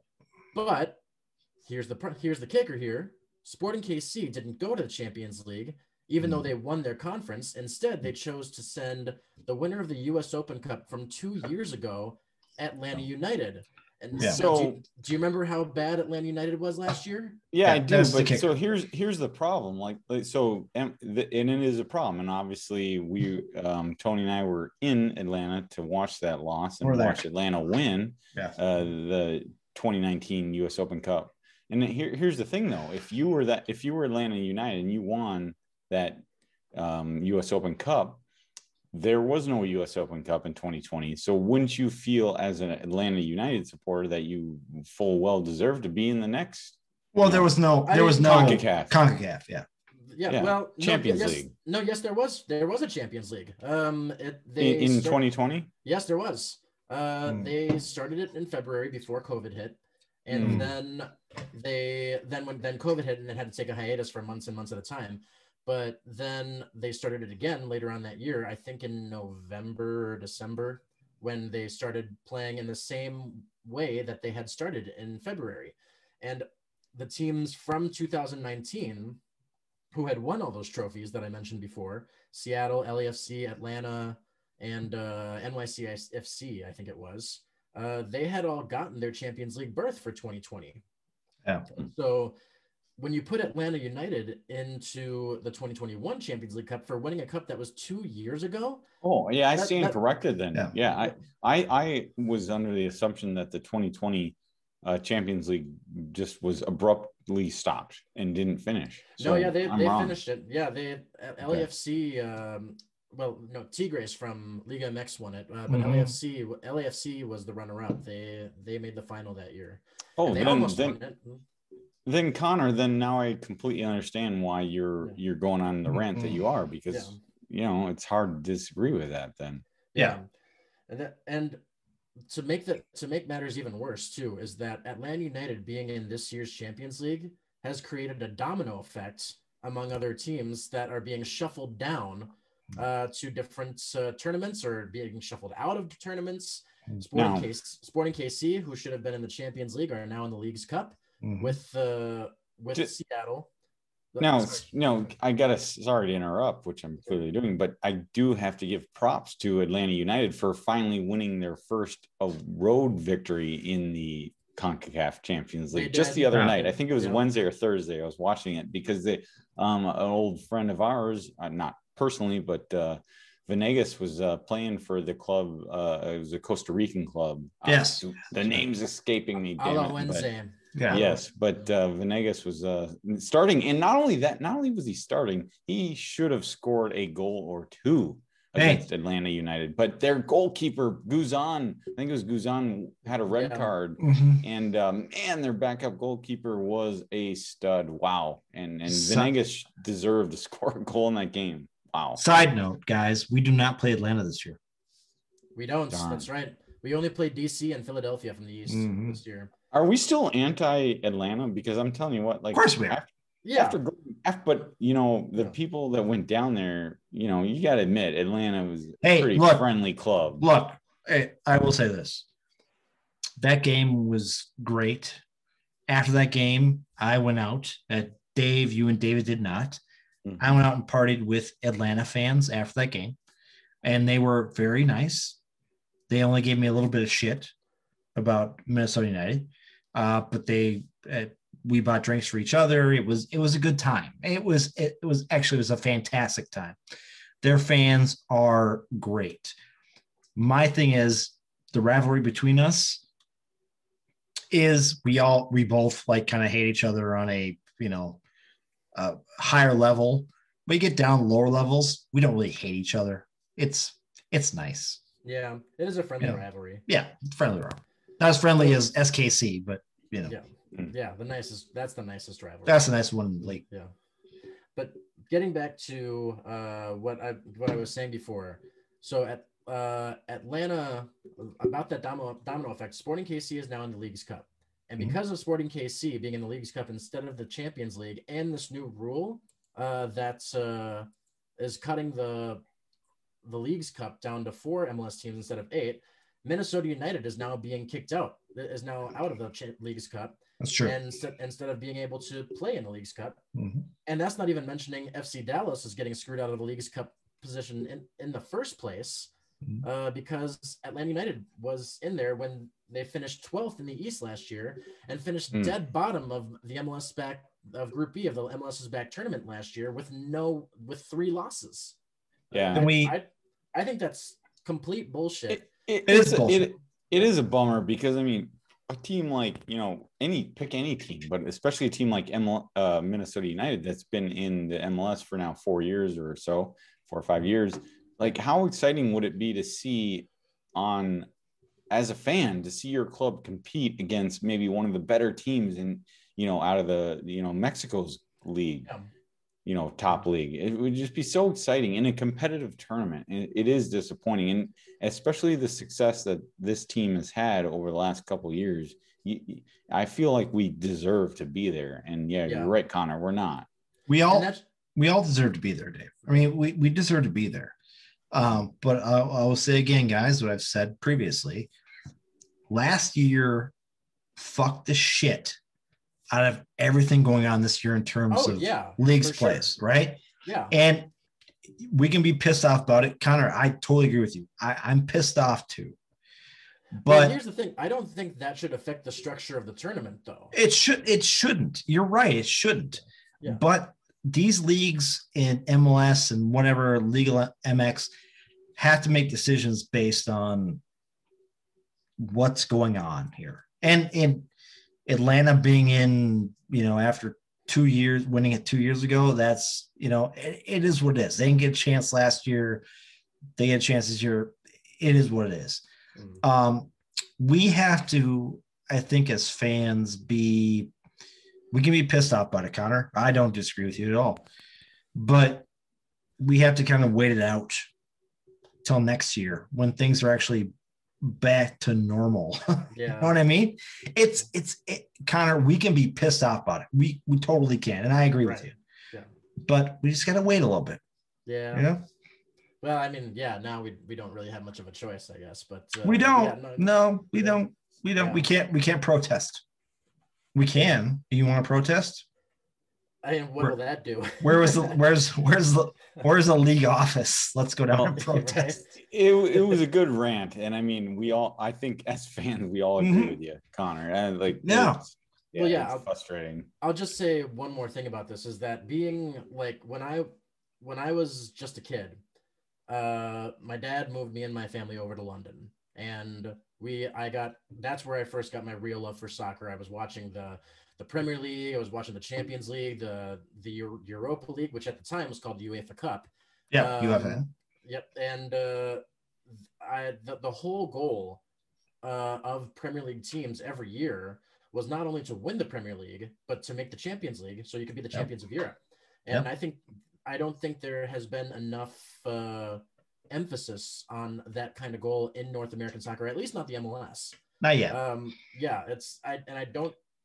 Think about I think they're missing out because when you're making the Champions League, like LAFC and Atlanta and Columbus. LAFC didn't make it this year, but Columbus and Philadelphia, you're playing for a chance to play to win, not only win the Champions League, but you're going to the FIFA Club World Cup, where you get to play against a team like Real Madrid or Liverpool, or just to play for the best club team in the world. Yep. And I think that's a goal that people should take more seriously. And it does frustrate me a little bit, but it's I'm like you say, Tony, it is what it is. It's growing pains, Connor. It's growing pains. I mean, we talk about MLS being here for 25 years, but there's a lot of growing pains involved in getting MLS soccer on a national or a global scale. Would I love to see things kind of be worked out and be like, interchangeable and be all good? Yeah, but it's going to happen. It's going to happen. I think I totally agree, Tony. It is going to happen. And look at, we're 25 years into this league. And if we were doing this podcast 10 years ago, we're in a totally different land. Where we are now compared to 10 years ago is amazing. Look at right. It's unbelievable. It is. Where we are now with soccer in America. And I love it. That's why you got a reason. So where are we going to be 10 years from now? It's extremely exciting, I think. So off league stuff, let's talk a little bit, guys, about the Loons ticket problems they had a couple of days ago. Yep. Because we were told, now Sterling told us this because, well, and I think Connor, are you in you're a member too? I'm a IS. Yeah. IS. I'm an Itasca Society member. Okay, so you are too as well. So we were told early that tickets would be out there because there were only 5,000 fans for the first 5 games, right? That's 4 games. Okay. Yeah. 4 games. So we were told that Itasca people would have the first kind of gig at it, then season ticket holders, then Preserve people, and then everybody else, right? And they came out with this ticket package a couple of days ago, earlier this week, and it was a clusterfuck because SeatGeek was the one who put this out here. It was not Minnesota United. It was SeatGeek. They were the ones who fucked it up from the beginning. Right. Lots of people posting online saying spinning, can't get in, can't get in. Sterling was posting that numerous times. Can't get in, can't get in, can't get in.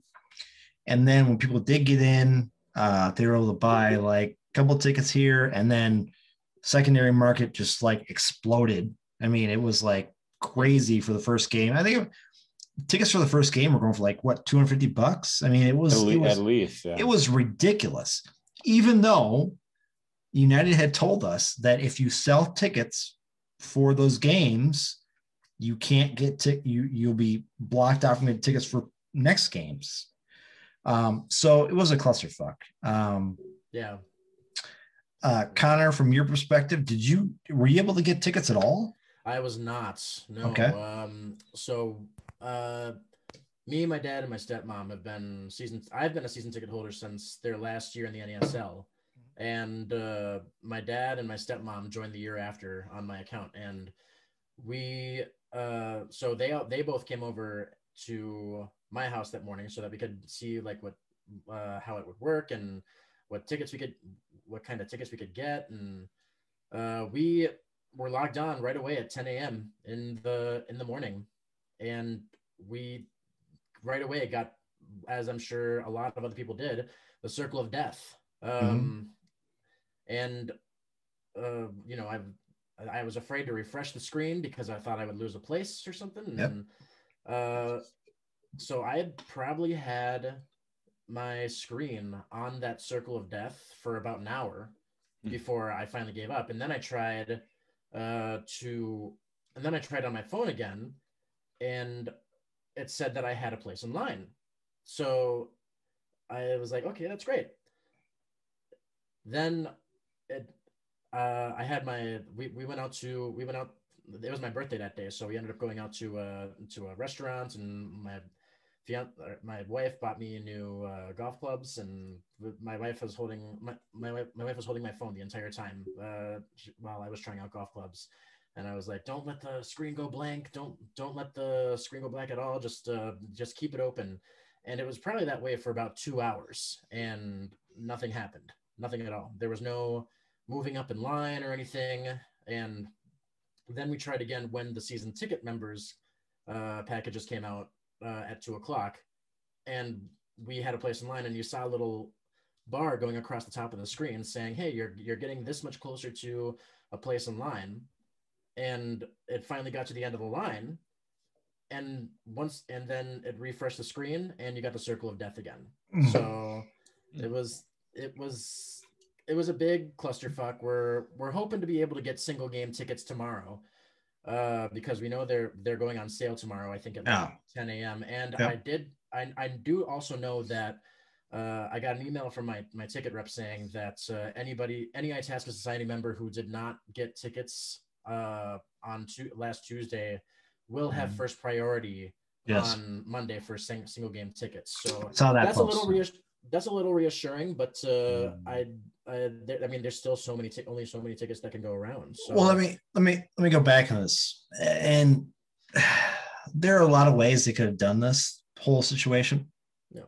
They decided to go by SeatGeek standards of just opening up for whatever and clusterfuck.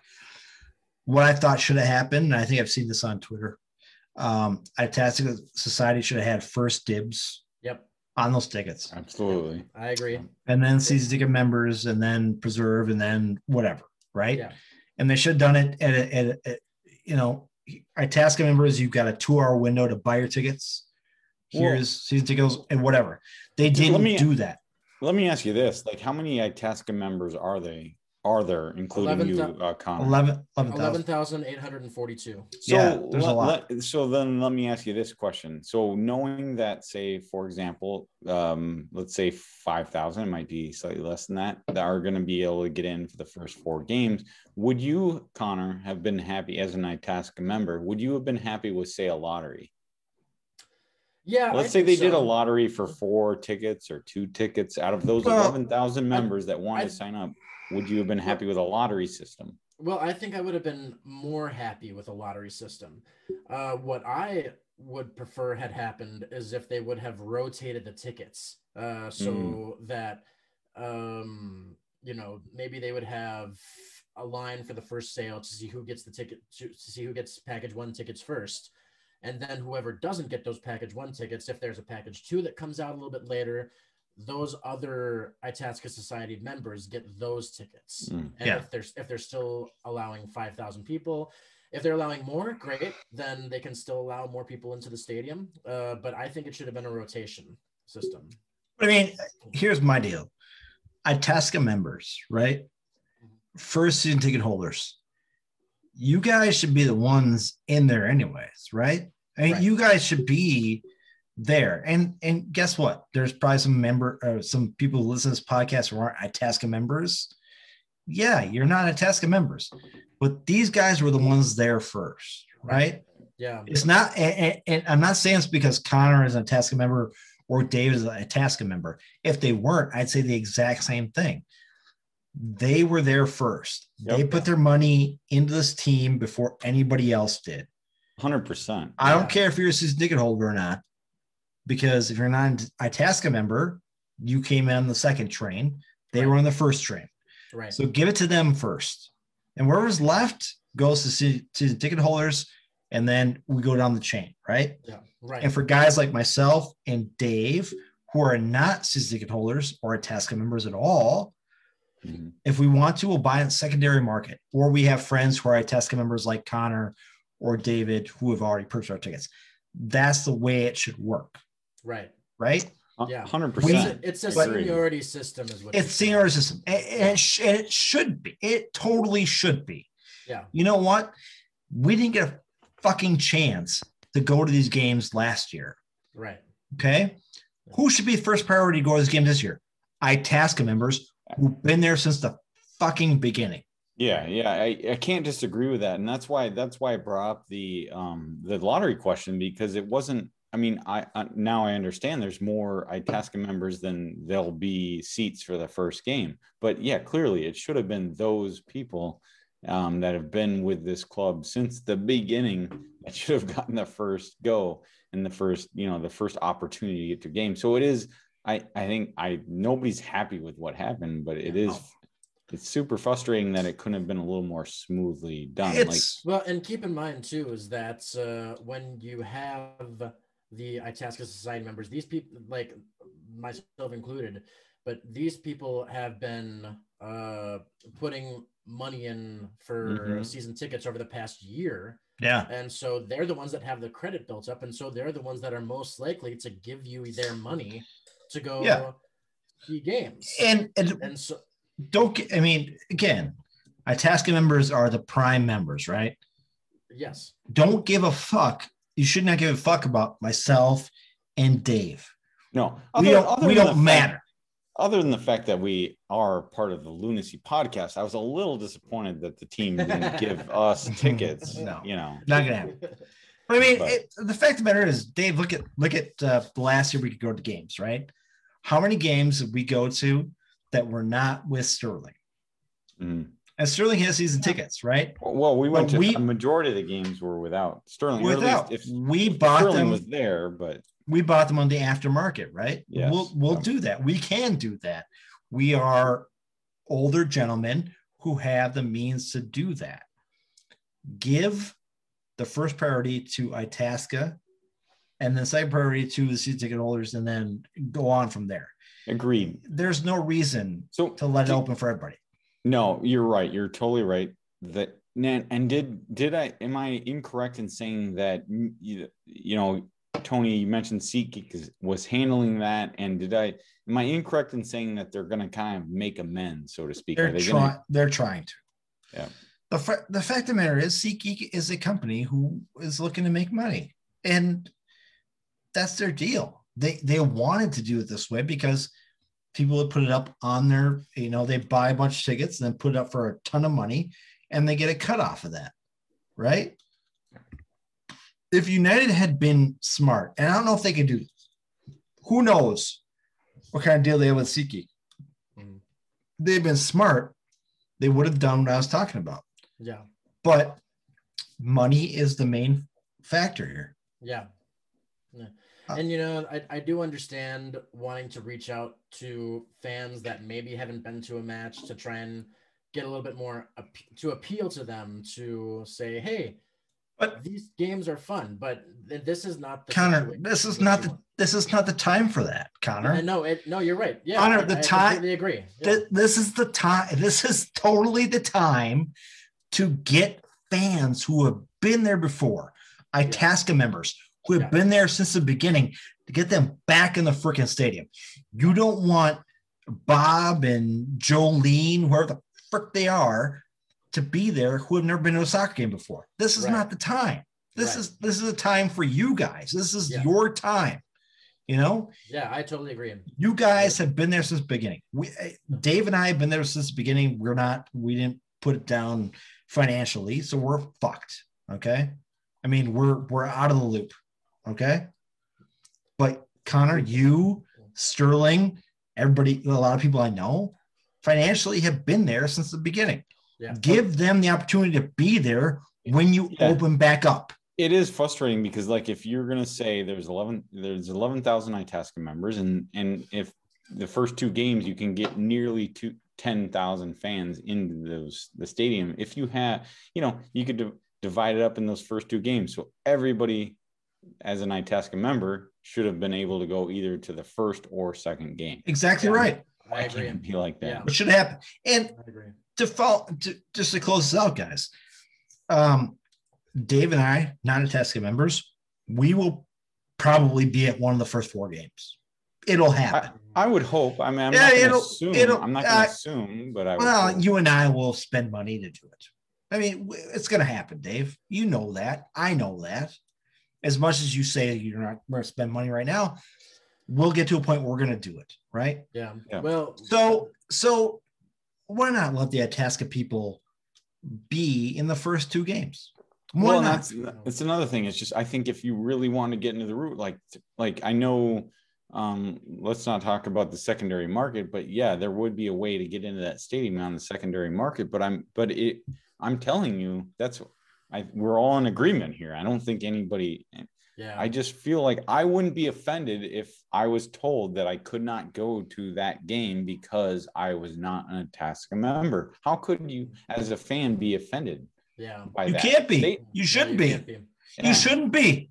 Yeah, you did not start off with this team in the beginning. Yeah, I wouldn't be offended. As much as I want to go to a game, I wouldn't be offended if that's what I was told. And guess what? I would have started off with this team in the beginning if I thought it was going to be a problem. I would have been there, but I wasn't. And this is where it gets me. So, well, there's still a way to get there. You can put deposits down for. Well, we might just kidnap you, Connor, and go to a game ourselves. Yeah, there you go. No, I'm kidding. Dad? I'm kidding. Kidding. I heard your dog growling. It was crazy. Let's move on.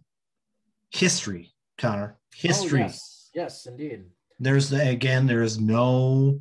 I was going to say there's no 2020 history in this week, right? Well, no, there's there's not. But. And there's no intro to history because that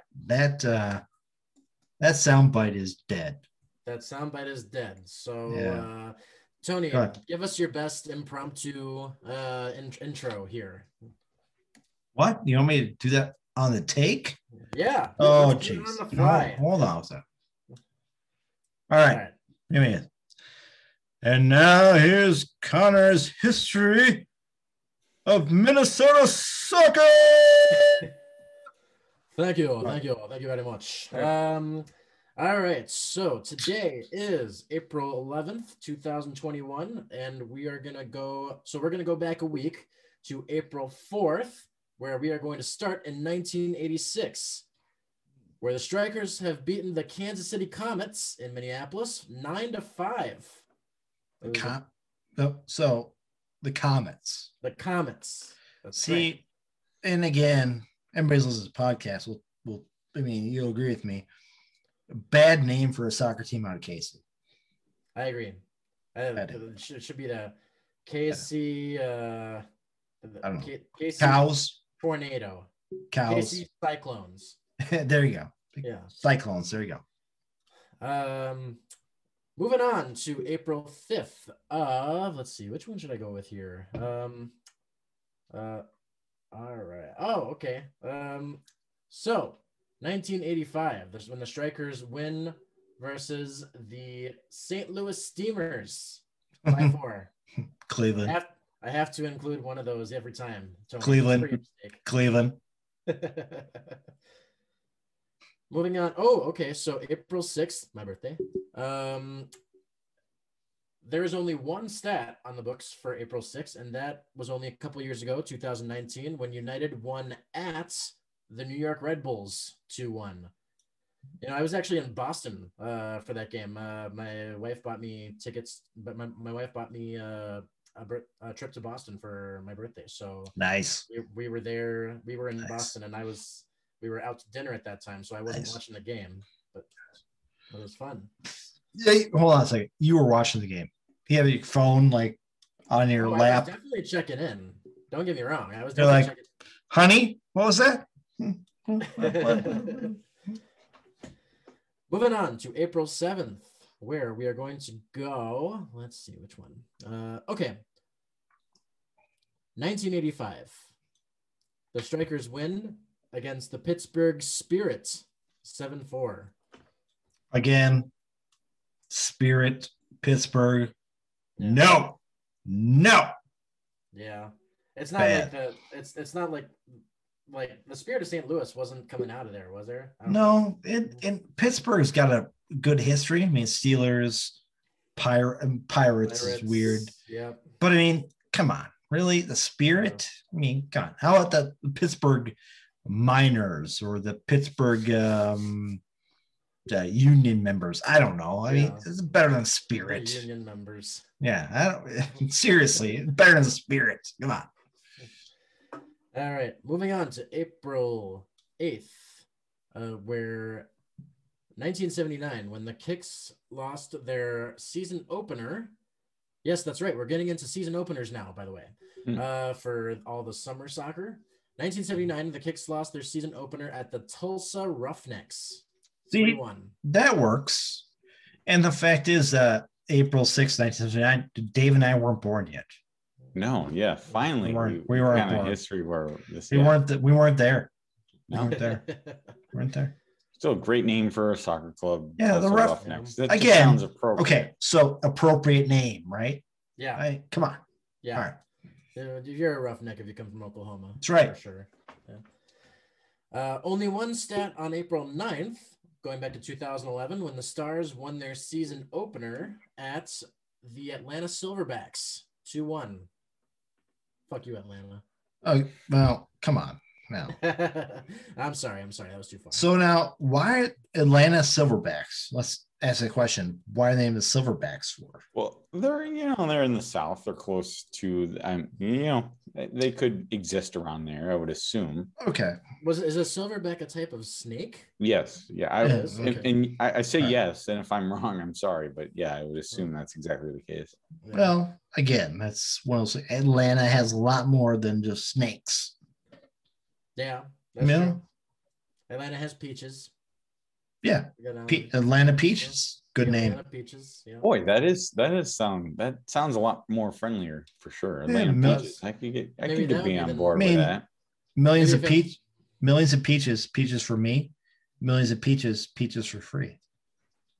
Nice. Perfect. Everybody know? You guys know that one? Yeah. No, Presidents of the United States of America. That's right. Did I butcher that? Peaches. Peaches. Yeah. Love that song. Moving on to April 10th, 2016. Only one stat for this day, too. When United win the Flyover Cup at FC Edmonton, 2-0. Oh. Edmonton versus Minnesota. Yeah. Wow. That's a game that it wasn't on the world stage, I wouldn't say. Nope. Yeah, they had their own name, the Flyover Cup, though. So that was. And then we're gonna go. Oh God, you guys are gonna like this one. So we're gonna go to today. Today is April 11th in 2018. Today is the day that United signed. Wait for it. The man with the worst left foot in all of soccer. Alexi Gomez. Oh shit! No. No. Wait a minute. Say that again. No. Say the year again. I swear you're off by the year. Say the year again. The 2018. 18. That's really? true. I would have thought that was 16 or 17. Oh God. No, we didn't sign. Oh yeah. We didn't sign him until 2018. we signed him after Darwin Quintero. Amazing. I have heartburn. It's amazing how time flies. Wow. When you're having fun. Holy cow. Heartburn. Alexi Gomez, heartburn. I mean, as optimistic as I try to be, boy, it was hard to be optimistic with him. Is he even playing anymore? I think he is, and at least Yeah. as of a year ago he was. And I remember after they released him, and he had scored a goal for his club. I can't remember what country. God, he was terrible. Alexi Gomez is playing, and he is playing for Universidad Técnica de Cajamarca. What is that, like a secondary team in like Uruguay or what? Excellent pronunciation there. Well, thank you very much. It's I don't know. Is this a Peruvian? Is a Peruvian team? It's a Peruvian team. Is it a real team? it is, and he's made one appearance for them. Oh God. He was, God, I don't even want to bring it up. He was the most terrible player I've seen in I can't say in my life because I've seen some terrible players, but he was so bad. Yeah. I remember bad. I just remember for fans of the podcast here, the Lunacy podcast, I remember you and Tony, you and Sterling really going off on him, and I try my best to defend him. Well, this is why we named the worst player on the Loons team at the end of the year the Alexi Gomez winner. That's right. Yeah. He is the worst. Yep. He is. Oh, good Lord. Oh, gross. Thank you, Connor, for the history lesson. You're very welcome. We have a couple things to talk about, just briefly. Some funny news, guys. First things first, Dave, you live in Plymouth, right? I do. Plymouth, Probably. yeah, Minnesota. Yeah. Crystal is right next to you. It is right? across 169. Do you flush your mop heads? I'm not even sure what you mean, but you have a mop and you might mop some things up and then you detach it and throw it away. So are we talking mops or are we talking dry mops? Well, they're wet mops, obviously. But they are so the city of Crystal has put out an announcement saying that don't flush your mop heads. Oh yeah, no, we don't do that in Plymouth. No. Yeah. Okay. So I don't know why the city. I don't know why the city of Crystal flushes their mop heads and why this is a big story, but it is because their wastewater treatment plant is getting inundated with dirty old mop heads going down the toilet. I'm not guilty, even though, I could throw a stone. I could throw a stone into Crystal from where I'm at, basically. And I have to say, I've never flushed a mop head down the toilet. Well, my first concern, of course, is who flushes mop heads anyways? You guys ever flushed a mop head? Those things are huge. I don't touch mop heads. I would get nervous. I don't think that would go down the toilet. Why would you? Yeah, exactly. Yeah. Why would you think those are going to flush? That's a terrible thing to flush in the toilet. Throw it in the garbage. Wow. But the city of Crystal has a problem with mop heads being flushed. And well, I'm not to blame. I will say that. My second concern is not about the city's wastewater treatment plant, is the fact of your own plumbing. Again, mop heads are huge. Why would you flush something like that in your own sewer system? That would cause problems. Seems like it would, yes, yeah. But is this like an ongoing thing by multiple residents then, or what? I guess I don't know. It's one of those things where they've obviously put out a things on Facebook and Twitter saying don't flush them. So obviously people are flushing mop heads. They clog the septic tank. They will clog everything. Yeah. It was terrible. Why would you do that? But Dave, I'm glad to see that in Plymouth we don't do that. I'm not part of the problem. And wow, that's amazing. And yeah. It seems to be contained within Crystal, Dave, because you're on the other side of Crystal from me in Plymouth. I'm in Robbinsdale. As far as I know, we don't have a mop head flushing. That's right. You're in Robbinsdale. We've got that Crystal buffer between us. Yeah. Yeah. Well, Connor, you're in Robbinsdale. You have other flushing problems, let me tell you. Do we now? I don't know. Do you? I don't know. It's Robbinsdale. Not that I know. It's Robbinsdale. We're flushing bullshit down the toilet. So we've got flushing problems in Crystal. But another story I want to bring up, this is a bigger story. Mafia fugitive caught after posting cooking show on YouTube. Now, I'm looking forward to this one. You guys, a little preface to this. There was an Marc Ferron Claude Biort, and he is 53.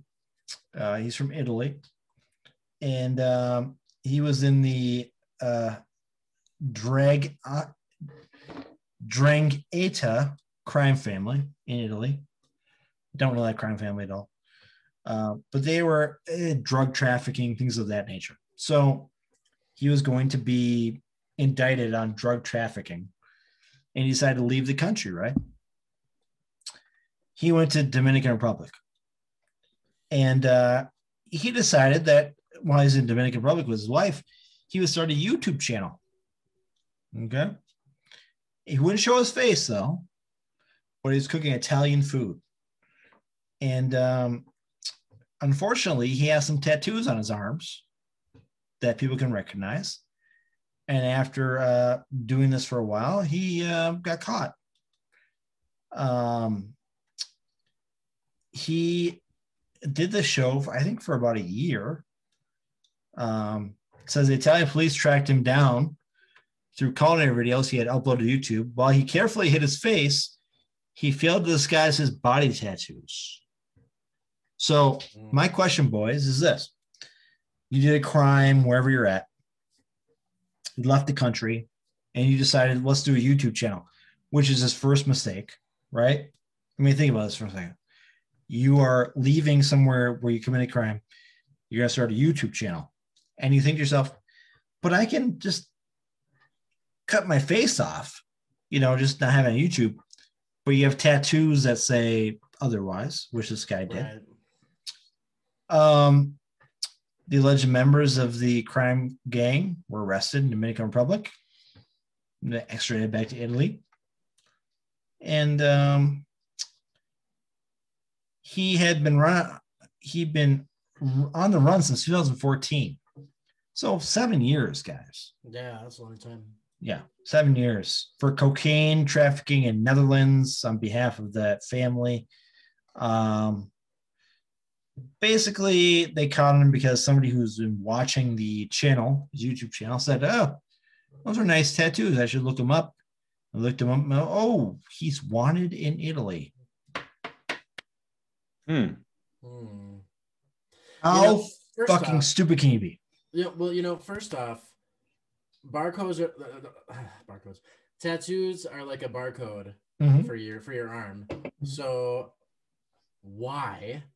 And two, you would think that this guy would do the studying to know to go to a country where they have no extradition. Well, you're right, Connor, and studying, but he also go ahead. Sorry. He has the knowledge to be able to run a drug operation or run a crime operation, but he can't find out that Dominican Republic has extradition laws. I feel like that doesn't really add up to me. I don't know. You'd also do the study to say, maybe I shouldn't go on fucking YouTube. That's also yeah, you're completely right. Yep. I mean, if I got in trouble for doing anything, I wouldn't start a YouTube channel and say, "Hey, look at me! I wouldn't be on this podcast right now." Why would I do a podcast? Yeah, people could find me. I mean, is there a Pervenanzi crime family? Shh, quiet, Connor. We'll start that up. It's just one of those things where it's like, how stupid can you be? I've been reading these stupid news things for a couple of years now, and it amazes me still to the day that people can be so dumb when they commit crimes to do something like this. Yeah. Why do you do that? They want to be, it's obvious to me they want to be caught, And it sure gives you that impression. Yeah. For sure. Yeah. Go ahead, Dave. Sorry. No, I'm sorry. I was just waving Draco. Sorry. Oh, I'm sorry. Draco's on the podcast now. Draco's on screen. He's very shaky. He's old, guys. Yeah. He's old. He's I don't know what's going on right now. He's not happy. But so there's that. We do have a game coming up, guys, on Friday against Seattle. So hopefully we can record soon after that game. But I mean, but before there'll be a game before our next podcast. That's before we get out of here, guys. Too, it's on FS1, so everybody can watch it. Yep. Before we get out of here, guys, let's make a prediction for that game. Remember now, guys, they don't have Jordan Morris. Yep. And Ladario is probably not going to play. Why is that? He's injured. Oh, he's injured. Oh. Well, at least that was last week. So we'll see if that happens. But all right, quick hitter then. Knowing that, I mean, the two key. I mean, those were key players in the Western Conference Final last year. Yeah, so I mean, how about Minnesota winning 2-0, not giving up the lead? How's that sound? Ooh, that sounds good. Connor, what do you think? I like that prediction. I am going to say there's goals on both sides, though. I think Minnesota will win 2-1. Wow. All right. Yeah. Well, I'd take that. I'm going to get crazy, guys. And you're going to say 4-0? No, I'm not going to go that far. Yeah. That's nuts. That is super crazy. I'm going to say 2-0. I don't think what I said, right? Well, yep. You say 2-0? I might have said 2-0 instead of 2-0. Oh, sorry. But that's what I said. Okay. All right. So I'll be like that. 2-0 is good. 2-0 is good. I think without Ladario and Morris, I don't think that Seattle team is that great. They don't have the bite. They don't have the bite. It's just it'll be interesting to see. Really, so just prediction about that game. Do you think we'll see our new striker up front? I mean, do you think yes. Yeah. Because he played 20 minutes. He played 20 minutes last week. I mean, do you think he'll start? I don't know if he'll start, but he'll start. He will. He'll probably see him. Yeah. Yeah, I think we'll see a 4-2-3-1. I think it'll be the Heath will come out with that. Well, it sounds like Heath already knows who's going to be in his starting lineup as long as everybody stays healthy. So yeah, it'll be interesting. I cannot wait. I mean, we're less than a week away. This Friday night, we'll see. Yeah, I mean, it's going to be fantastic. And of course, Holmberg's on the 16th, Connor? 24th. 24th. So the season opener against Seattle is on the 16th. The home opener against RSL is on the 24th. Yep. Mm-hmm. That's going to be fantastic. So I think all of us see a win on Friday night, and that opening weekend for the MLS is huge. Big revenge game for Minnesota United. It is a huge revenge game for Minnesota. I've told this story many times before, but after the Western Conference final last year, I had to pace around my house for like an hour. I couldn't go to bed. And you know what time it ended? It ended at like 11 p.m. over here. It did. Yeah. And it was it a weeknight? I don't remember if it was a weeknight or not. I think it was a Friday or Saturday. Was it? Okay. Yeah. Well, yeah, no, I had to pace around the house for a long time because I was just like, I cannot go to bed like this. There's no way. Yeah, with the U.S. Open Cup guys being determined by your first 3 games, that's going to be interesting. I mean, we have to win these games. Yeah. So let's look at our first 3 games here. We've got Seattle, RSL, and Austin. Mm-hmm. Those are our first 3 games. Well, and so you could say at this point, I think 6 points is very feasible. Yeah, very feasible.